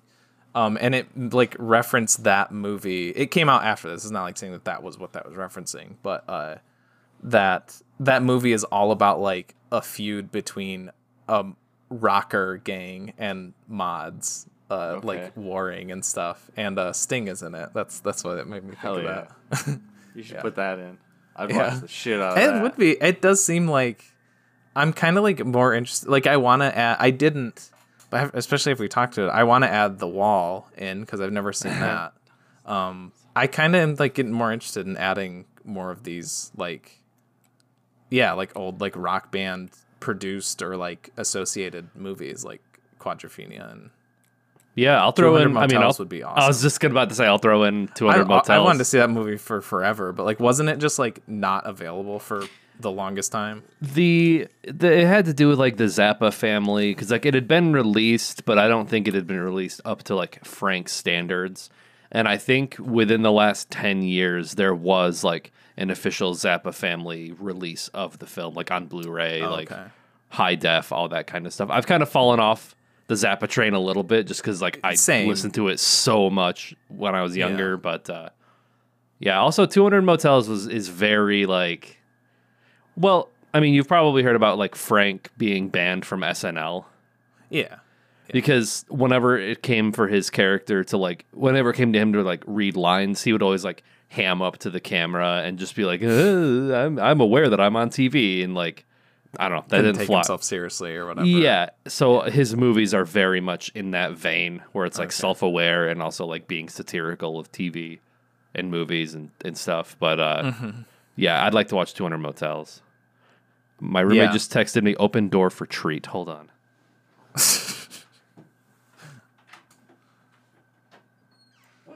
He comes back with like a dog bone in his mouth. Okay. I guess this is where like my sort of like bias comes in because It's an iced I coffee. oh, nice. I kind of want a coffee now. At 8:30, I'm going to die. Yeah. Kelly got me one too, and I was like, nah. And kind of like going back to like how, you know, like they kind of had to have the music because I was promoting. I don't know. I guess I'm just partly I go a little easy on the movie because I'm trying to take it for what it is. I'm not trying to take it for like it being like every movie we watch being like the best thing. It's just like I know what this movie is trying to be, so I don't really like count that stuff as a fault. But also I I like their music. So like, it does bug me that their concert that they do at the end, it's like they play like 3 or 4 songs. It's more than that. It's like 4 or 5. It might be 5 because they do a. Let me see. They do. It's hard to tell because they all sound the same, so it sounds like one long song. They do like, oh, maybe they do 5. But you say like the music's different. You say like I agree about like the lyrics, like that's kind of what I mean, how it's like really contemporary, but like I think their sound of like their music is unique, but yes, their lyrics are. I'm not even just talking about the lyrics. I mean, yes, the lyrics. Lyrics. I don't really pay attention to lyrics too much when I listen to music. It's to me like the vocal part of a song is just like another instrument. So I'm not Same. somebody who like That's over analyzes like lyrics or anything. But I'm just talking about like the melody of their voices, like, or not their voices, of how they're like singing. It's very like the same every time. It's like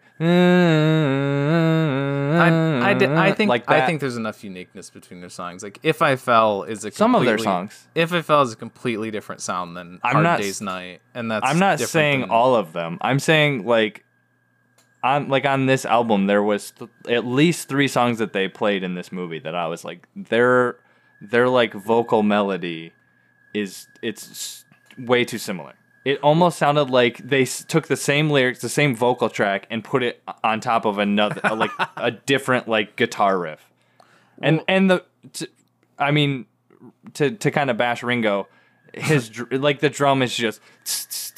Yeah, They had him It's record. the same They thing had every Ringo time. record for like 2 hours straight of Yeah. the same like skiffle beat, and then they just Yep. like cut it and Hey. paste it. Yeah. like I said, I agree that Ringo is not special. I was just saying that like I still feel bad for him that like Ringo- he was so self-aware that he wanted to like leave the band. Like you're like, oh no, like it's one of those things where like you're right, but you don't have to go.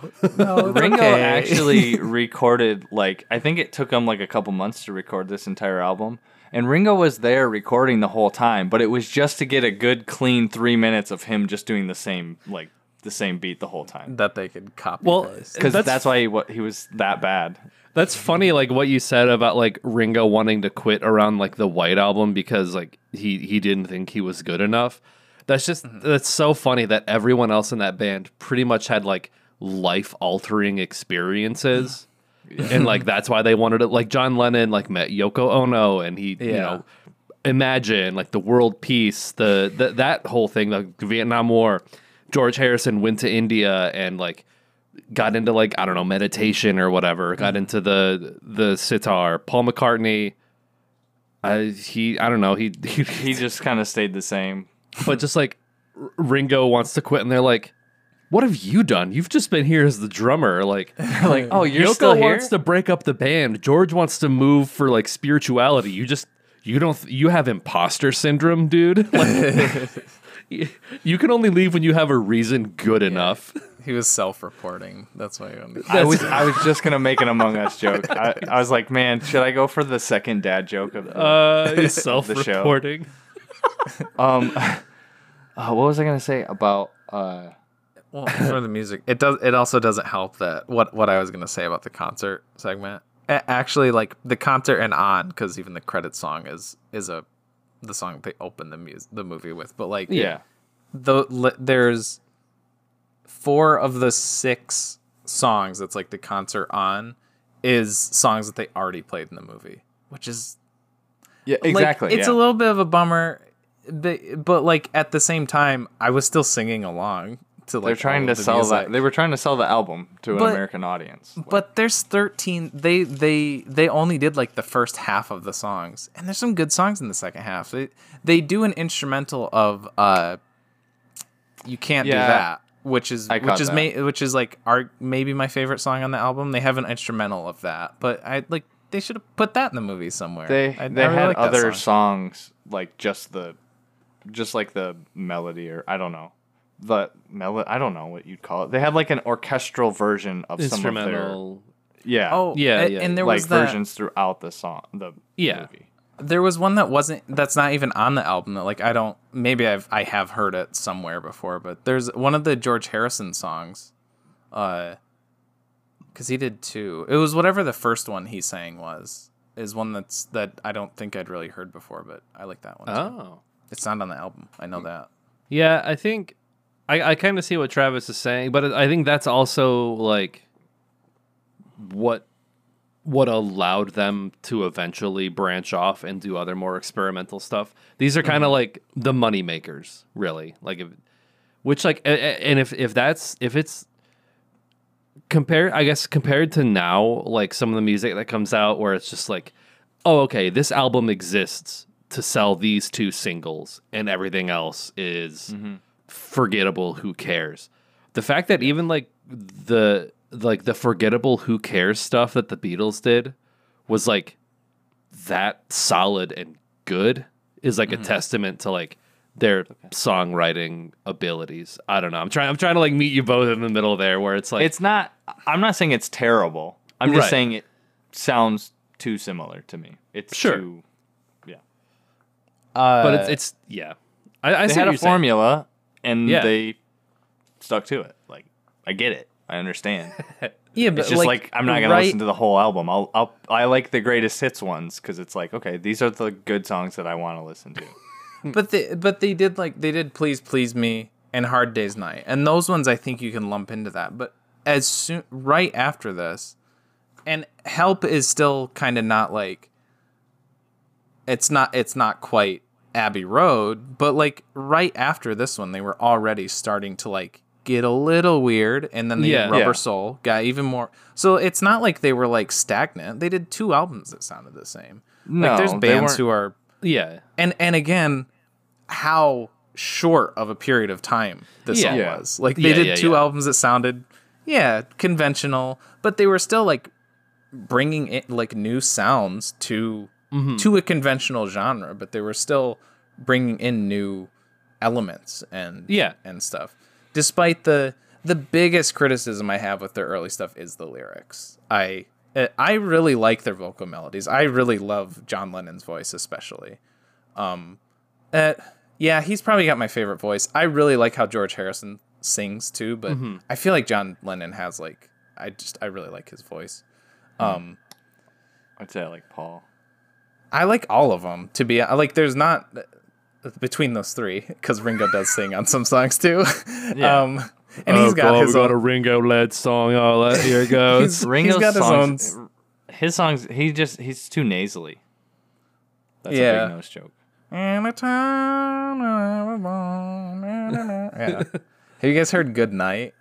That's off the White Album. That one's creepy. Is that a Ringo one? It's a Ringo one, yeah. Ringo special. It ends with him like whispering, like very like Ew. like with a very like Like ASMR type yeah. sound. Like and he goes, That "Good night, Ew. everyone." that sounds like that was right the album that Ringo was gonna leave, right? Like right before that. I think it was White Album. Okay. It was the one of their last few. I don't know It might have I been. don't know this song. I've maybe heard it before. I think it's the but, like, closing song on the album. it sounds to me like a suicide note. I'm gonna leave this band one way or another. No, it's supposed to be like it's supposed to be like a lullaby. They won't let me Type quit. song. Good night. Exactly. Like for the long sleep. A permanent lullaby. Yeah. Yeah, I will say like when I think of like my favorite Beatles songs, I do tend to skew towards like the later era stuff. Like I guess yeah. I haven't really like listened to like I haven't sat down and listened to like an album of theirs like front to back. Really, I don't think. But it's like I definitely think like my favorite songs are like I think Glass Onion is like one of my favorite songs. I think that's White Album. Yep. Obviously what's While My Guitar Gently Weeps. Oh. That's like that is might that's be probably their best song. No, that's George Harrison. No, For sure. no. Oh, sorry. I thought I muted myself. One of my viewers said, I stop in and y'all bashing the best Beatle. But I had my thing down, so Wait, I wasn't Ringo? sure. I'm not sure. because Ringo's the best. I had Streamlabs closed, so I didn't see the Okay. comment until just now. Yeah, just to like reiterate for anybody just joining. Probably I was bashing Ringo, Ringo, but I love Ringo. I said earlier, Ringo's my favorite. So Yeah, Yeah. we're bashing him, but with this movie, he's proven he can take it. He enjoys it, actually. Yeah. I like all of the Beatles. Yeah. He's in on the joke. Yeah. Okay, well, I feel like I have to mention this every time this song. Have you seen the George Harrison Memorial Concert of While My Guitar Gently Weeps, where Prince shows up and probably delivers like one of the best guitar solos of his life? We'll have to. No, I've seen some of the songs from that. Like I saw the one that Danny Harrison did. Well, Danny Harrison's with. So there's like there's a really great shot where it's like you can see George Harrison's son, and he looks so much like George Harrison. He does. It's insane. It's uncanny. Yeah. But you can watch, because I think, oh God, what's the dude from? I think it's the band Traffic. The lead singer of the band Traffic is there. I don't think Clapton is there. That'd be weird. Yeah. But yeah, they're doing While My Guitar Gently Weeps, and I think, God, I'm blanking on all the names of like Tom Petty is there. Like all these like really famous guitar players are there. And when it comes for the solo, Prince just like materializes out of nowhere and just like just shreds. And there's like a scene, there's like a part where like Prince like leans back as he's playing, and like obviously two of Prince's like handlers are like kind of in that part of the stage where like the security usually is, and they put their arms up and hold Prince like so he can lean all the way back while he's shredding, and they just kind of hold him, and then they push him back up, and there's this great shot where you can just see George Harrison's son just like laughing, like you can tell that he is probably having like the time of his life while Prince and then at the end of the thing, Prince finishes the solo, the song ends, Prince throws his guitar up off of his shoulders, and it just doesn't come down, and you don't know where it went. Can you watch this on YouTube? It's on. I'm pretty sure it's on YouTube. I don't know if we get Okay. DMCA'd, Yeah. but No, I'm not gonna play it, but I want to watch that later. it's so good. Oh, Yeah. Someone in my chat asked if we've seen Help. I have not seen Help. I have but, seen it. TJ has. I've seen Help. Yes, it's also in the cup, so we'll Oh. get to it eventually. There's a possibility it could get drawn. Somebody also recommended Swiss Army Man. Yeah, haven't Lainey read it. said Swiss Army Man. It's that- pretty good. Swiss Army Man's pretty great. That was like, I didn't know that was I wasn't even into A24 movies when I saw that, and then like I learned about it being an A24 movie like after the fact. I was like, oh, well, that makes sense. Oh, I remember what I was gonna say earlier. Have you guys seen the John Lennon? I think it's the whatever which fucking pisses me off. The Lennon. No, what is it called? The Plastic Yoko band Plastic or Yoko whatever. Band. Yeah. Yeah. I think it's that band or whatever. And he's playing with Chuck Berry, and then Yoko Ono is in the band too. Have you guys seen this clip? Maybe. Okay. I thought you were gonna say something else, so maybe not. If you're about Okay. to talk about how Yoko Ono sings, I think I have an idea of where you're going with this. Yeah. It's kind of that. It's like there's like a clip. I don't know how it's a clip of like I don't know I think it's Bill Burr. Yeah, it's Bill Burr. And he's kind of, I think it's like on a podcast or something, but he is just bitching about this scene of like, because like Chuck Berry was like a huge influence for John Lennon. Yeah. And he's like talking about how like John Lennon's playing with his hero, and like he just to like shut Yoko up, he's like, okay, you can play the fucking bongos or the tambourine or something. So she's just like in the background, just like dum dum dum dum dum, and then like. As they're singing like Johnny Be Good or one of Chuck Berry's like hits, she just like comes up to the mic and she just like takes the mic I out of can the stand hear because it it was already. like down lower for just like the instruments. She picks it up and she just like like just vocalizes this weird ass shit. You should watch the clip and watch watch him like bitching about it or listen to him bitching about it, and then watch the clip and you see, it's fucking bizarre. There's and like go ahead. John Lennon doesn't like he doesn't react at all. He's just like, still just like Just jamming along. jamming along. There was a concert. I think it might have been. I think it's like a John Lennon double live album, like live in New York City. And there's 2 songs near the end where he plays, like Frank Zappa and the Mothers are playing the same night, and they do a collaboration. So it's Frank, and then it's John and Yoko, and like there's like this weird communication thing between them where like I'm pretty sure they played one of Frank's songs and then they played one of John Lennon's songs. And Frank like clearly says the name of the song that they're playing together. And then like I think Frank eventually did put it out, but John Lennon put it out. I don't even think that he mentioned that he was playing with Zappa. And I think he just called the song like Jam Rag because he didn't I don't know if he's like pretending like he didn't know what the song was called. But it's like it's a good song. It's a really interesting because it's like that intersection that you don't think would be, because like Frank kind of made his whole career like making fun of like doo-wop and like Beatles-esque bands that are just like, you know, I want to give you a diamond ring and I love you so much, baby, like that kind of stuff. But it's just like, oh damn, it's Frank Zappa and John Lennon together. Like, oh, I bet this is so good. And then halfway through it, it's goddamn Yoko Ono just screaming like a dolphin. Like John Lennon like sings a line and they're doing like this blues number. He's like, you know, I love you, baby. And then like, it's like, Yeah. like, Yeah. it's like, come on, man. Yeah. I saw one of I don't even remember why I watched it. Maybe I feel like I watched this, but like watched it live, but I didn't. I might have just watched it on YouTube. It was on David Letterman.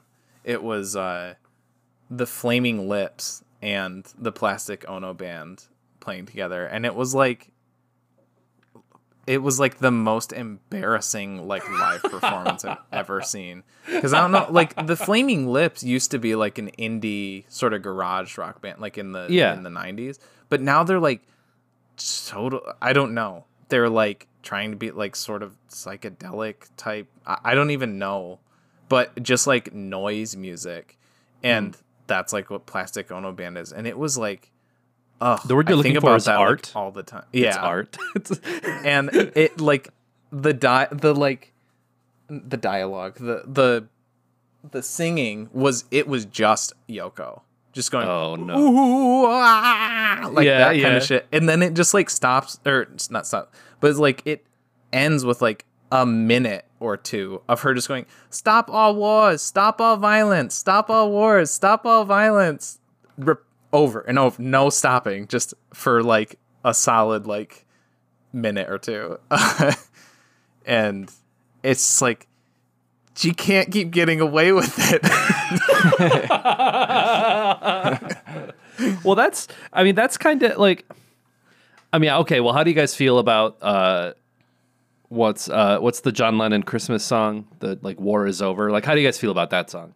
I like it, I think. I think was it Ethan that says that he hates it or something like that? I know people that maybe. hate it because there's like children in it or whatever. But it's like, I don't know. We don't I have to can't get even too, think of it right now. Yeah. It's like, he's like, I'm listening. so this is Christmas. And Yeah. Oh wait, And I is like that it. one? Okay, yeah. and then the that's chorus a is good like song. the It's chorus okay. is like war is over if you want it. And it's like, I don't know, like the sort of like art activism that John Lennon and Yoko Ono did.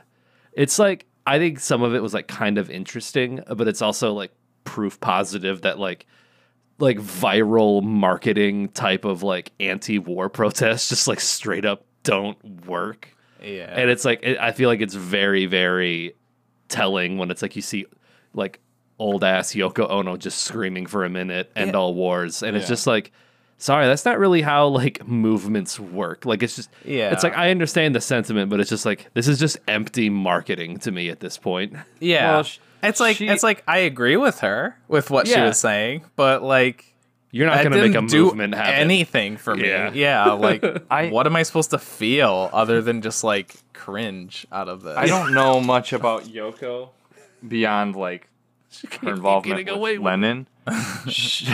she just like I wonder what what sold her to John so much, because like at least after his death it seemed like she was just like trying to like, maybe not even after his death, she just wanted to like, she was like, oh okay, this is my shoe in, or this is my foot in the door of the music industry.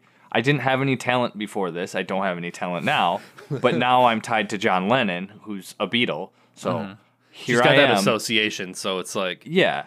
And she's like John was like, hey, I'm like a creative dude and I don't like war. I'm going to make a good song.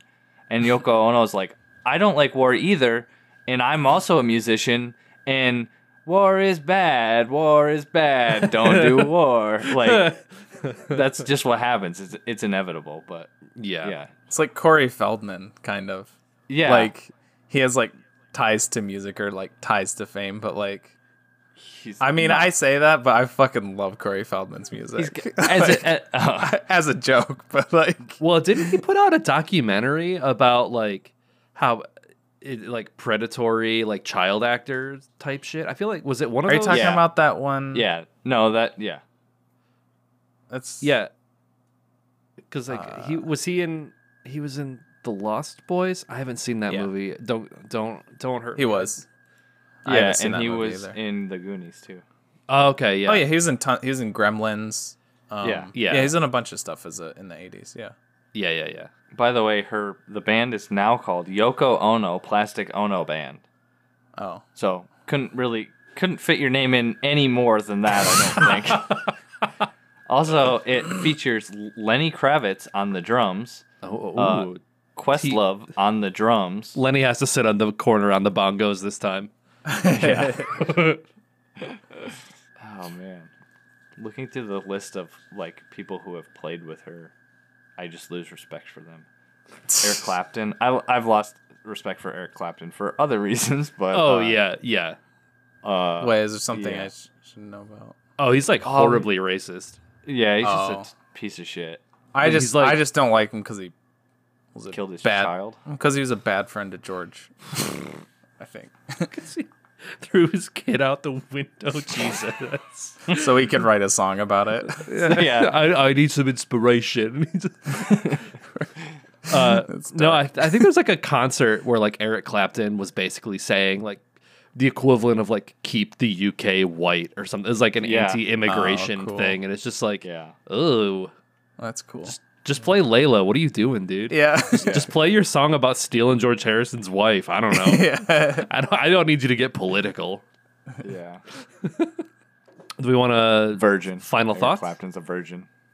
Okay. Or no, okay. no, Yeah. sorry. He's a Nazi. That's Okay. what I meant. That's what I was getting at. Yes, I was gonna say we detoured So off the movie like half an hour ago, but that's okay. I like It became more of a Beatles chat. but I think we knew that I'm was okay gonna with happen. that. Yeah. Yeah, But probably. that's kind of like what I wanted, like our warm up thing to be, like what I was talking about before, like about just kind of like them in general. But it's okay that it was like just naturally Kinda like, inverse. swapped around. Yeah. Yeah. I really dig it, and I like I obviously like their music. So like, even though it was it was a concert film more or less. It just was done more narratively. I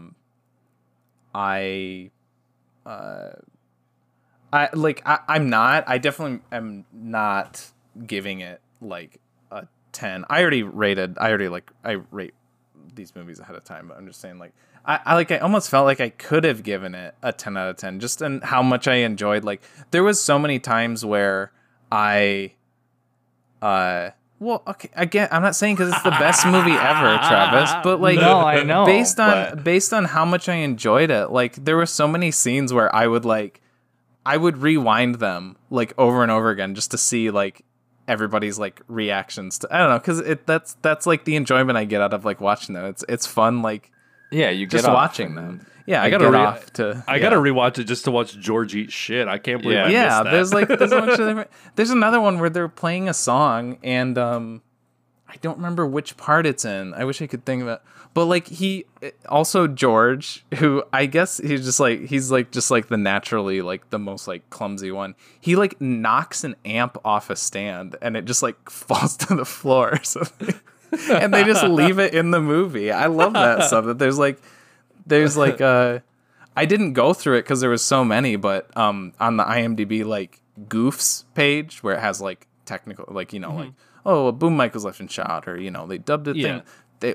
There was a lot in this movie, and it was like this kind of makes me want to go back and watch the movie again to like see all this stuff because I like that when it's more forgivable in like older movies or like The Evil Dead. Part of the charm of that movie is like how much the like low budget shows, like how you can see that like pasted in moon in that one shot where it's like clearly like taken from another frame or whatever. Right. Yeah, I liked it. But I give it an 8 out of 10. I had a lot of fun with it, and I really like the absurdity of it. I looked at the goof page too, and the one that I thought was most interesting is where it said like they forgot to add a plot. No, boom. Some of my favorite movies. I'm kidding. Boom. Don't have terrible. plots. No. The Before trilogy is one of my favorite trilogies, and there's no plot. No, that definitely has plot. That definitely has plot. It has as much plot as A Hard Day's Night. I'll say that.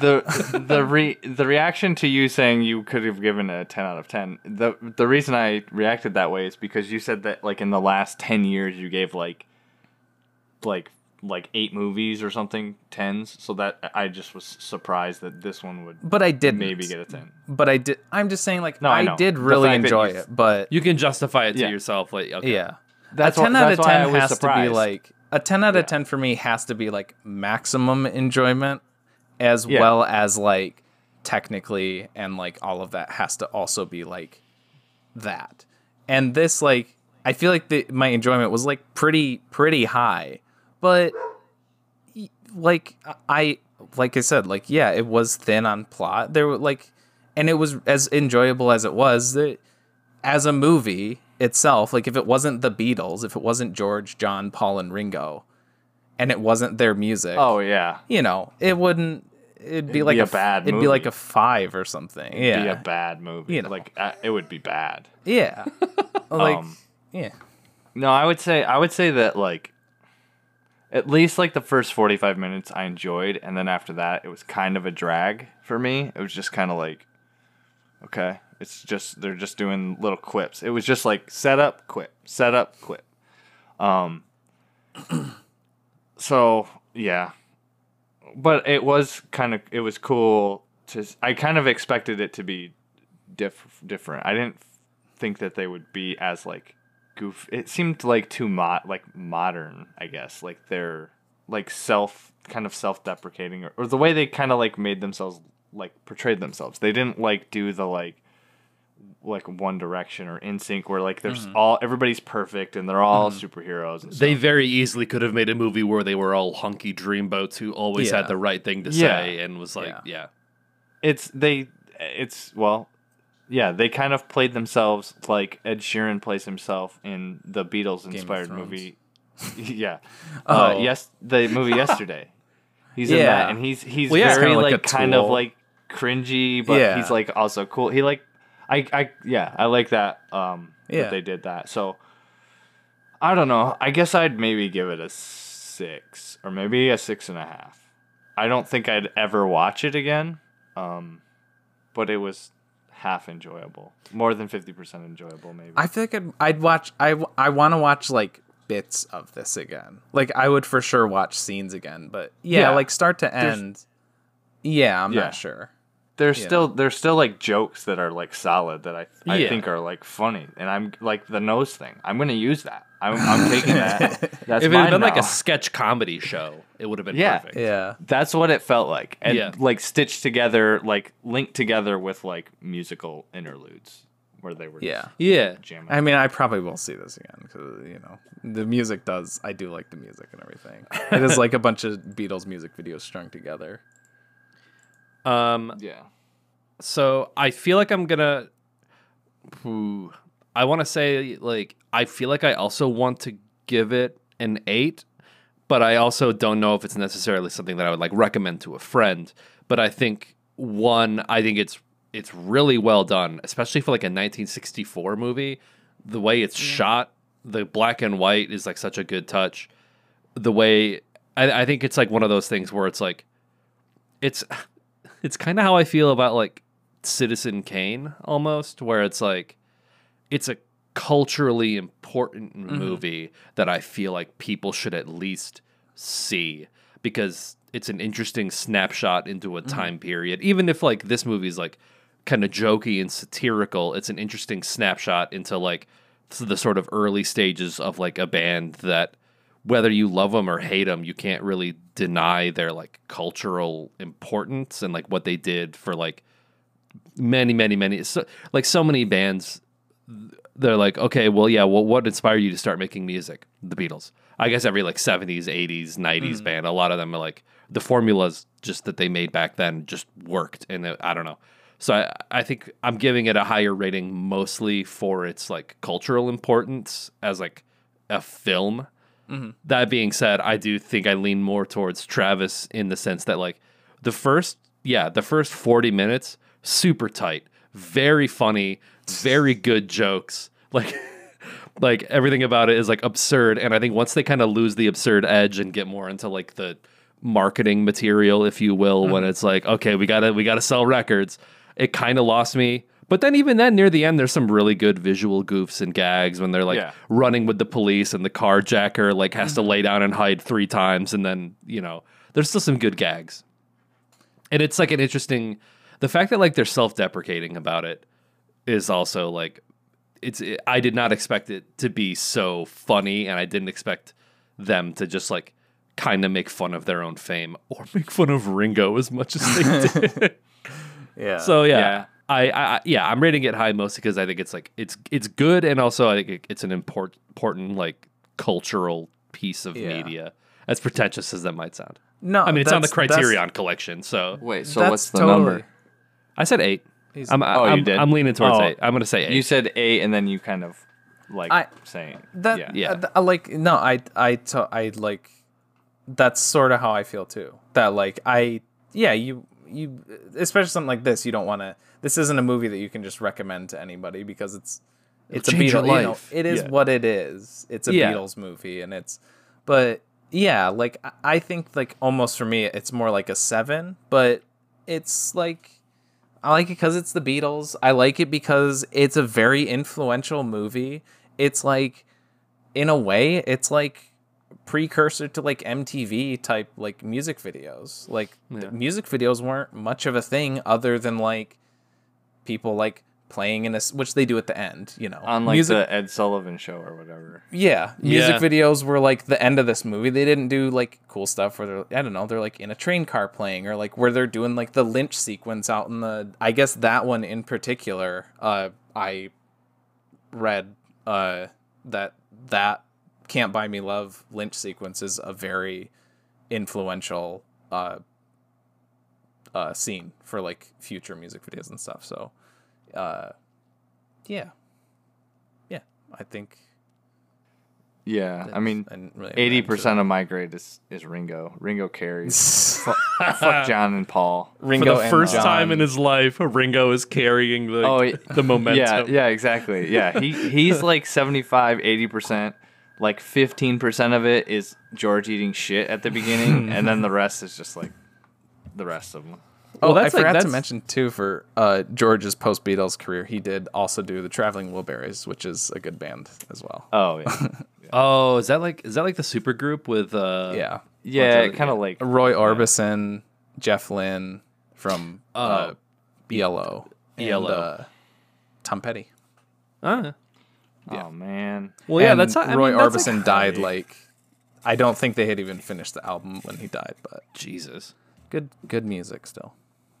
I was gonna say, I mean, like right off the bat, that's how you know they're not taking themselves too seriously. Like they could have easily reshot the scene where George eats shit, but they left it in because it's just where like, he knocks the amp over. Or it was also so much better that they left that stuff in.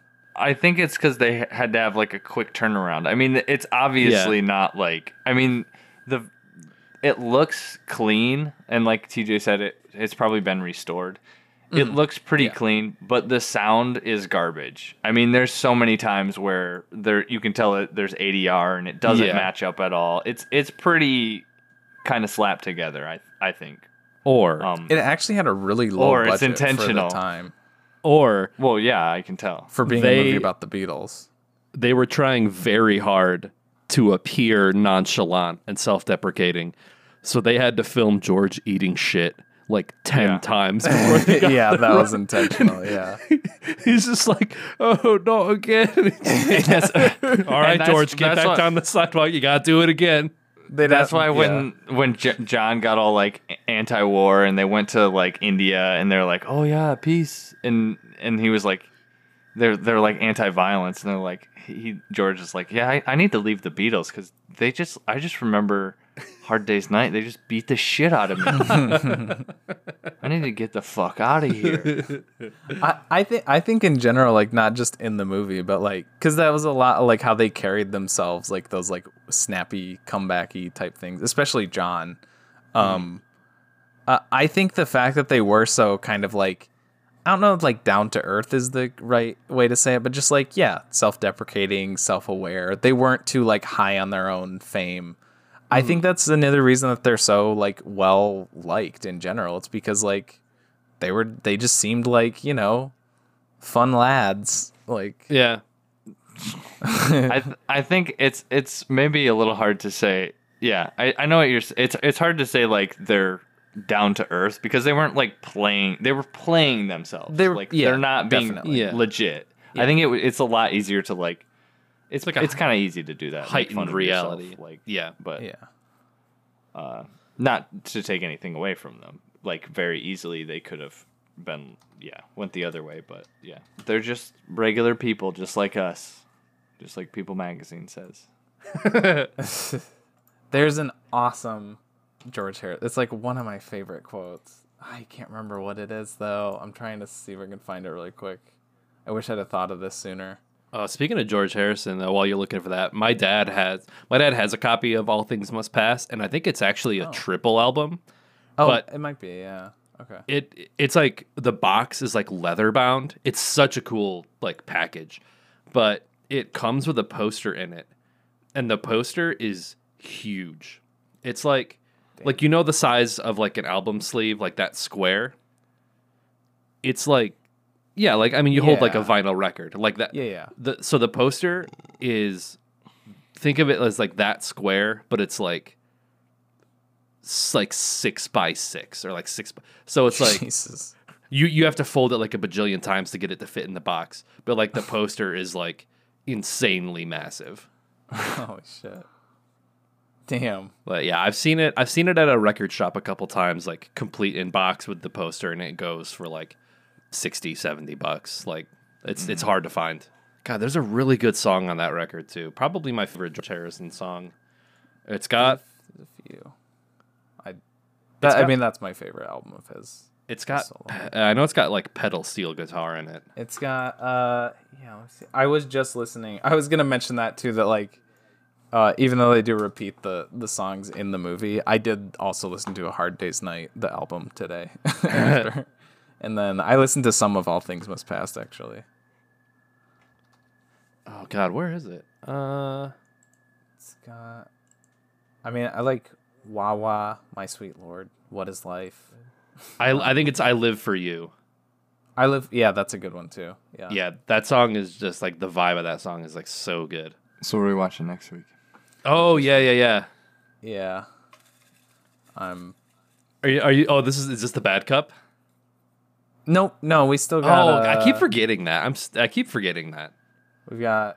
I just really want Freddie Got Fingered to show up. Yeah, there's a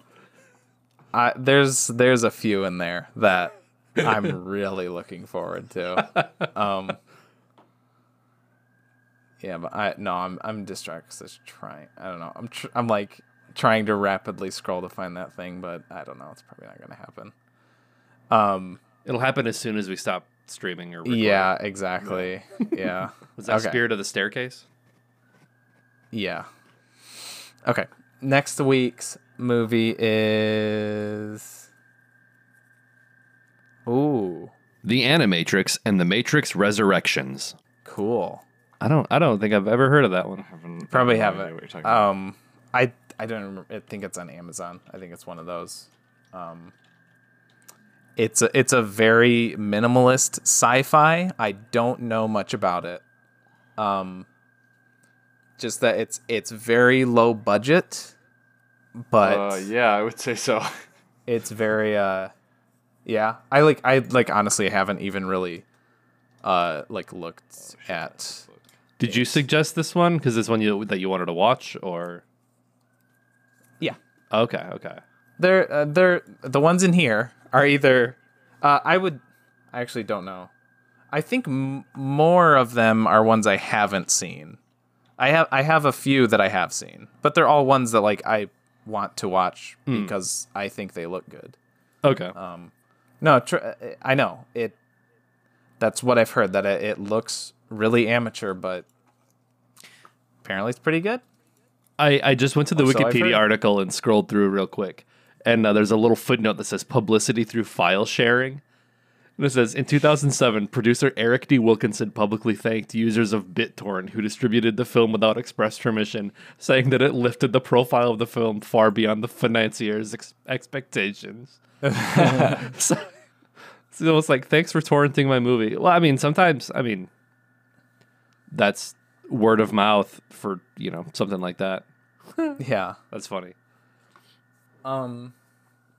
Yeah. So I think I'm guessing just based on like how like low budget and everything it is. I think it's an Amazon one. Yeah. Make sure you don't watch the sequel because I've heard that's just like garbage, like complete garbage. And who knows? Maybe the first one is too. I don't know. We'll find out. Don't judge me for these movies not being great. the soundtrack seems like pretty legit. I'm trying not has- to look up too much of it. Seventh Symphony, Second Movement by Beethoven, and then a song called Forever. So it's literally 2 songs. It's the soundtrack. Whatever was public domain. Yeah. Yeah. I don't, yeah. Yeah, It's literally the people who all I watched know the is movies were like, or watched the movie, they were like, man, this movie needs some music. Let's BitTorrent some music for this guy to put into it. Crowdsourced the whole thing.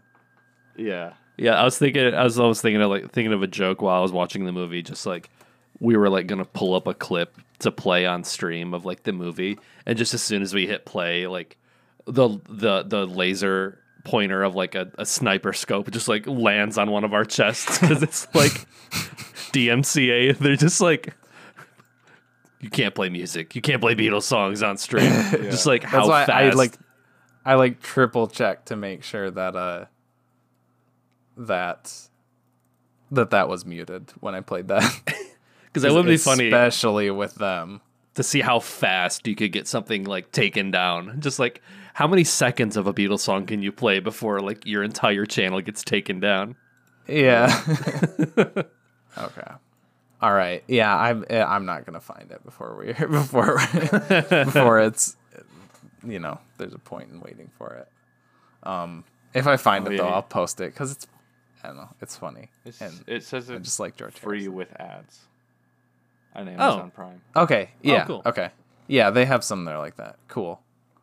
That's good. Ooh, have you guys ever heard of the Bad Ben movies? Bad Ben. Yeah. That's sorry, I don't know, we can do this off pod, but that's one of those like bottom of the barrel gutter trash like Amazon Prime horror movies that like Trevor and I watched a couple years ago, and they're like it's one dude who wants to make these like almost found footage style, like he sets up a bunch of cameras in his house and it's like him working basically by himself. And it's just like this is me recommending those movies for the bad pile because there's like 4 of them and they're so hilariously bad. But it's like Amazon Prime is rife for that kind of stuff. Like there's some good stuff, yeah. and then it's just like if you scroll through, you can find some real shiny turds in their horror section. It's I'm watching the beginning of the movie, and it doesn't. I mean, it looks like the people who like the shot, like it looks professional, like the shots and stuff for the most part. That was okay. I take it back. Those last two cuts are a little like, yeah, like okay, we got the sun setting. We got to get this shit done.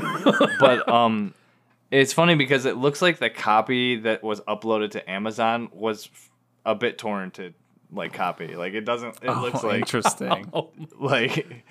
like he lost the copy of it. And he's like, hey, can somebody send that to me? Is it as bad as Amazon wants it. Is it as bad as like the end of the Ungrateful Dead when we used like your sister in place of Molly?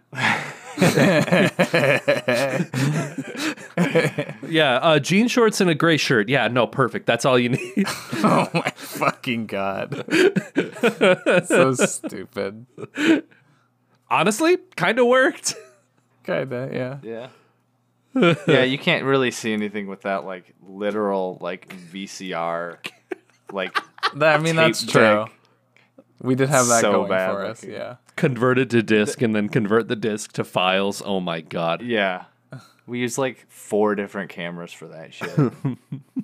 DV tapes, like Well, I think digital. I think what it was is we originally were filming with the tape, the really crappy one, because we were trying to emulate the like Super 16 early, Sam Raimi stuff.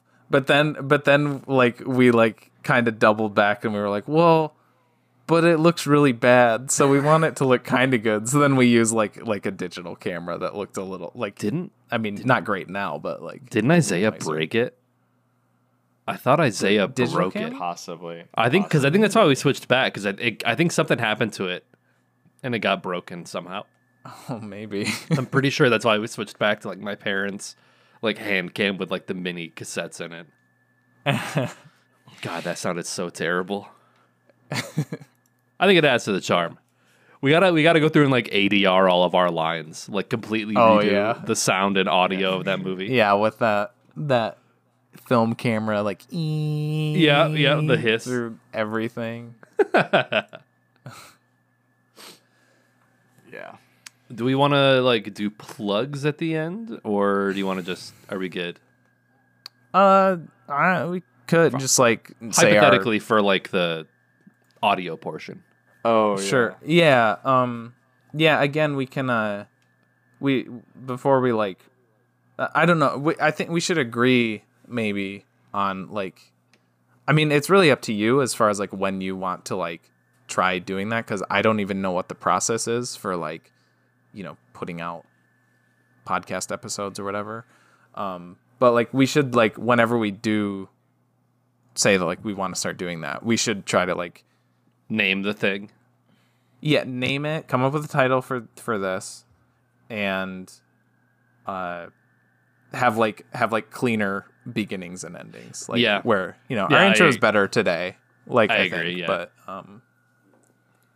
but I suggest Clean Grandpa Crane. clean Grandpa. Clean grandpa. Crane. The clean grandpas. Yeah, Cleanest grandpa. that's not bad. Yeah, Grandpa Clean. clean grandpa chat or something. Yeah, something. Yeah. But yeah, I don't know. If it was me, I would just say what I said at the top. JSpot Jack Cheese is my Twitch. Sweet. That's it. Yeah. I have a YouTube and stuff, but Twitch is really what I focus on, I guess. Yeah. Dr._Funk PhD on Twitch. That's me. That's pretty much all I have going on right now. The Super General on like everything. I stream sometimes, but not very often anymore, but sometimes. So yeah. Thank you for the bits, That's it. Eleni. Yeah. Also, I have an OnlyFans where I clean grandpas. Ooh. Yeah. God. Consensually. I would hope so. Oh wait, I got just before we do, I'll just we don't have to get off the call, but I'll say to end the recording at least. I'll say so long, and as George Harrison once said, Stop throwing jelly beans at me. That wasn't the quote I was looking for, but it works.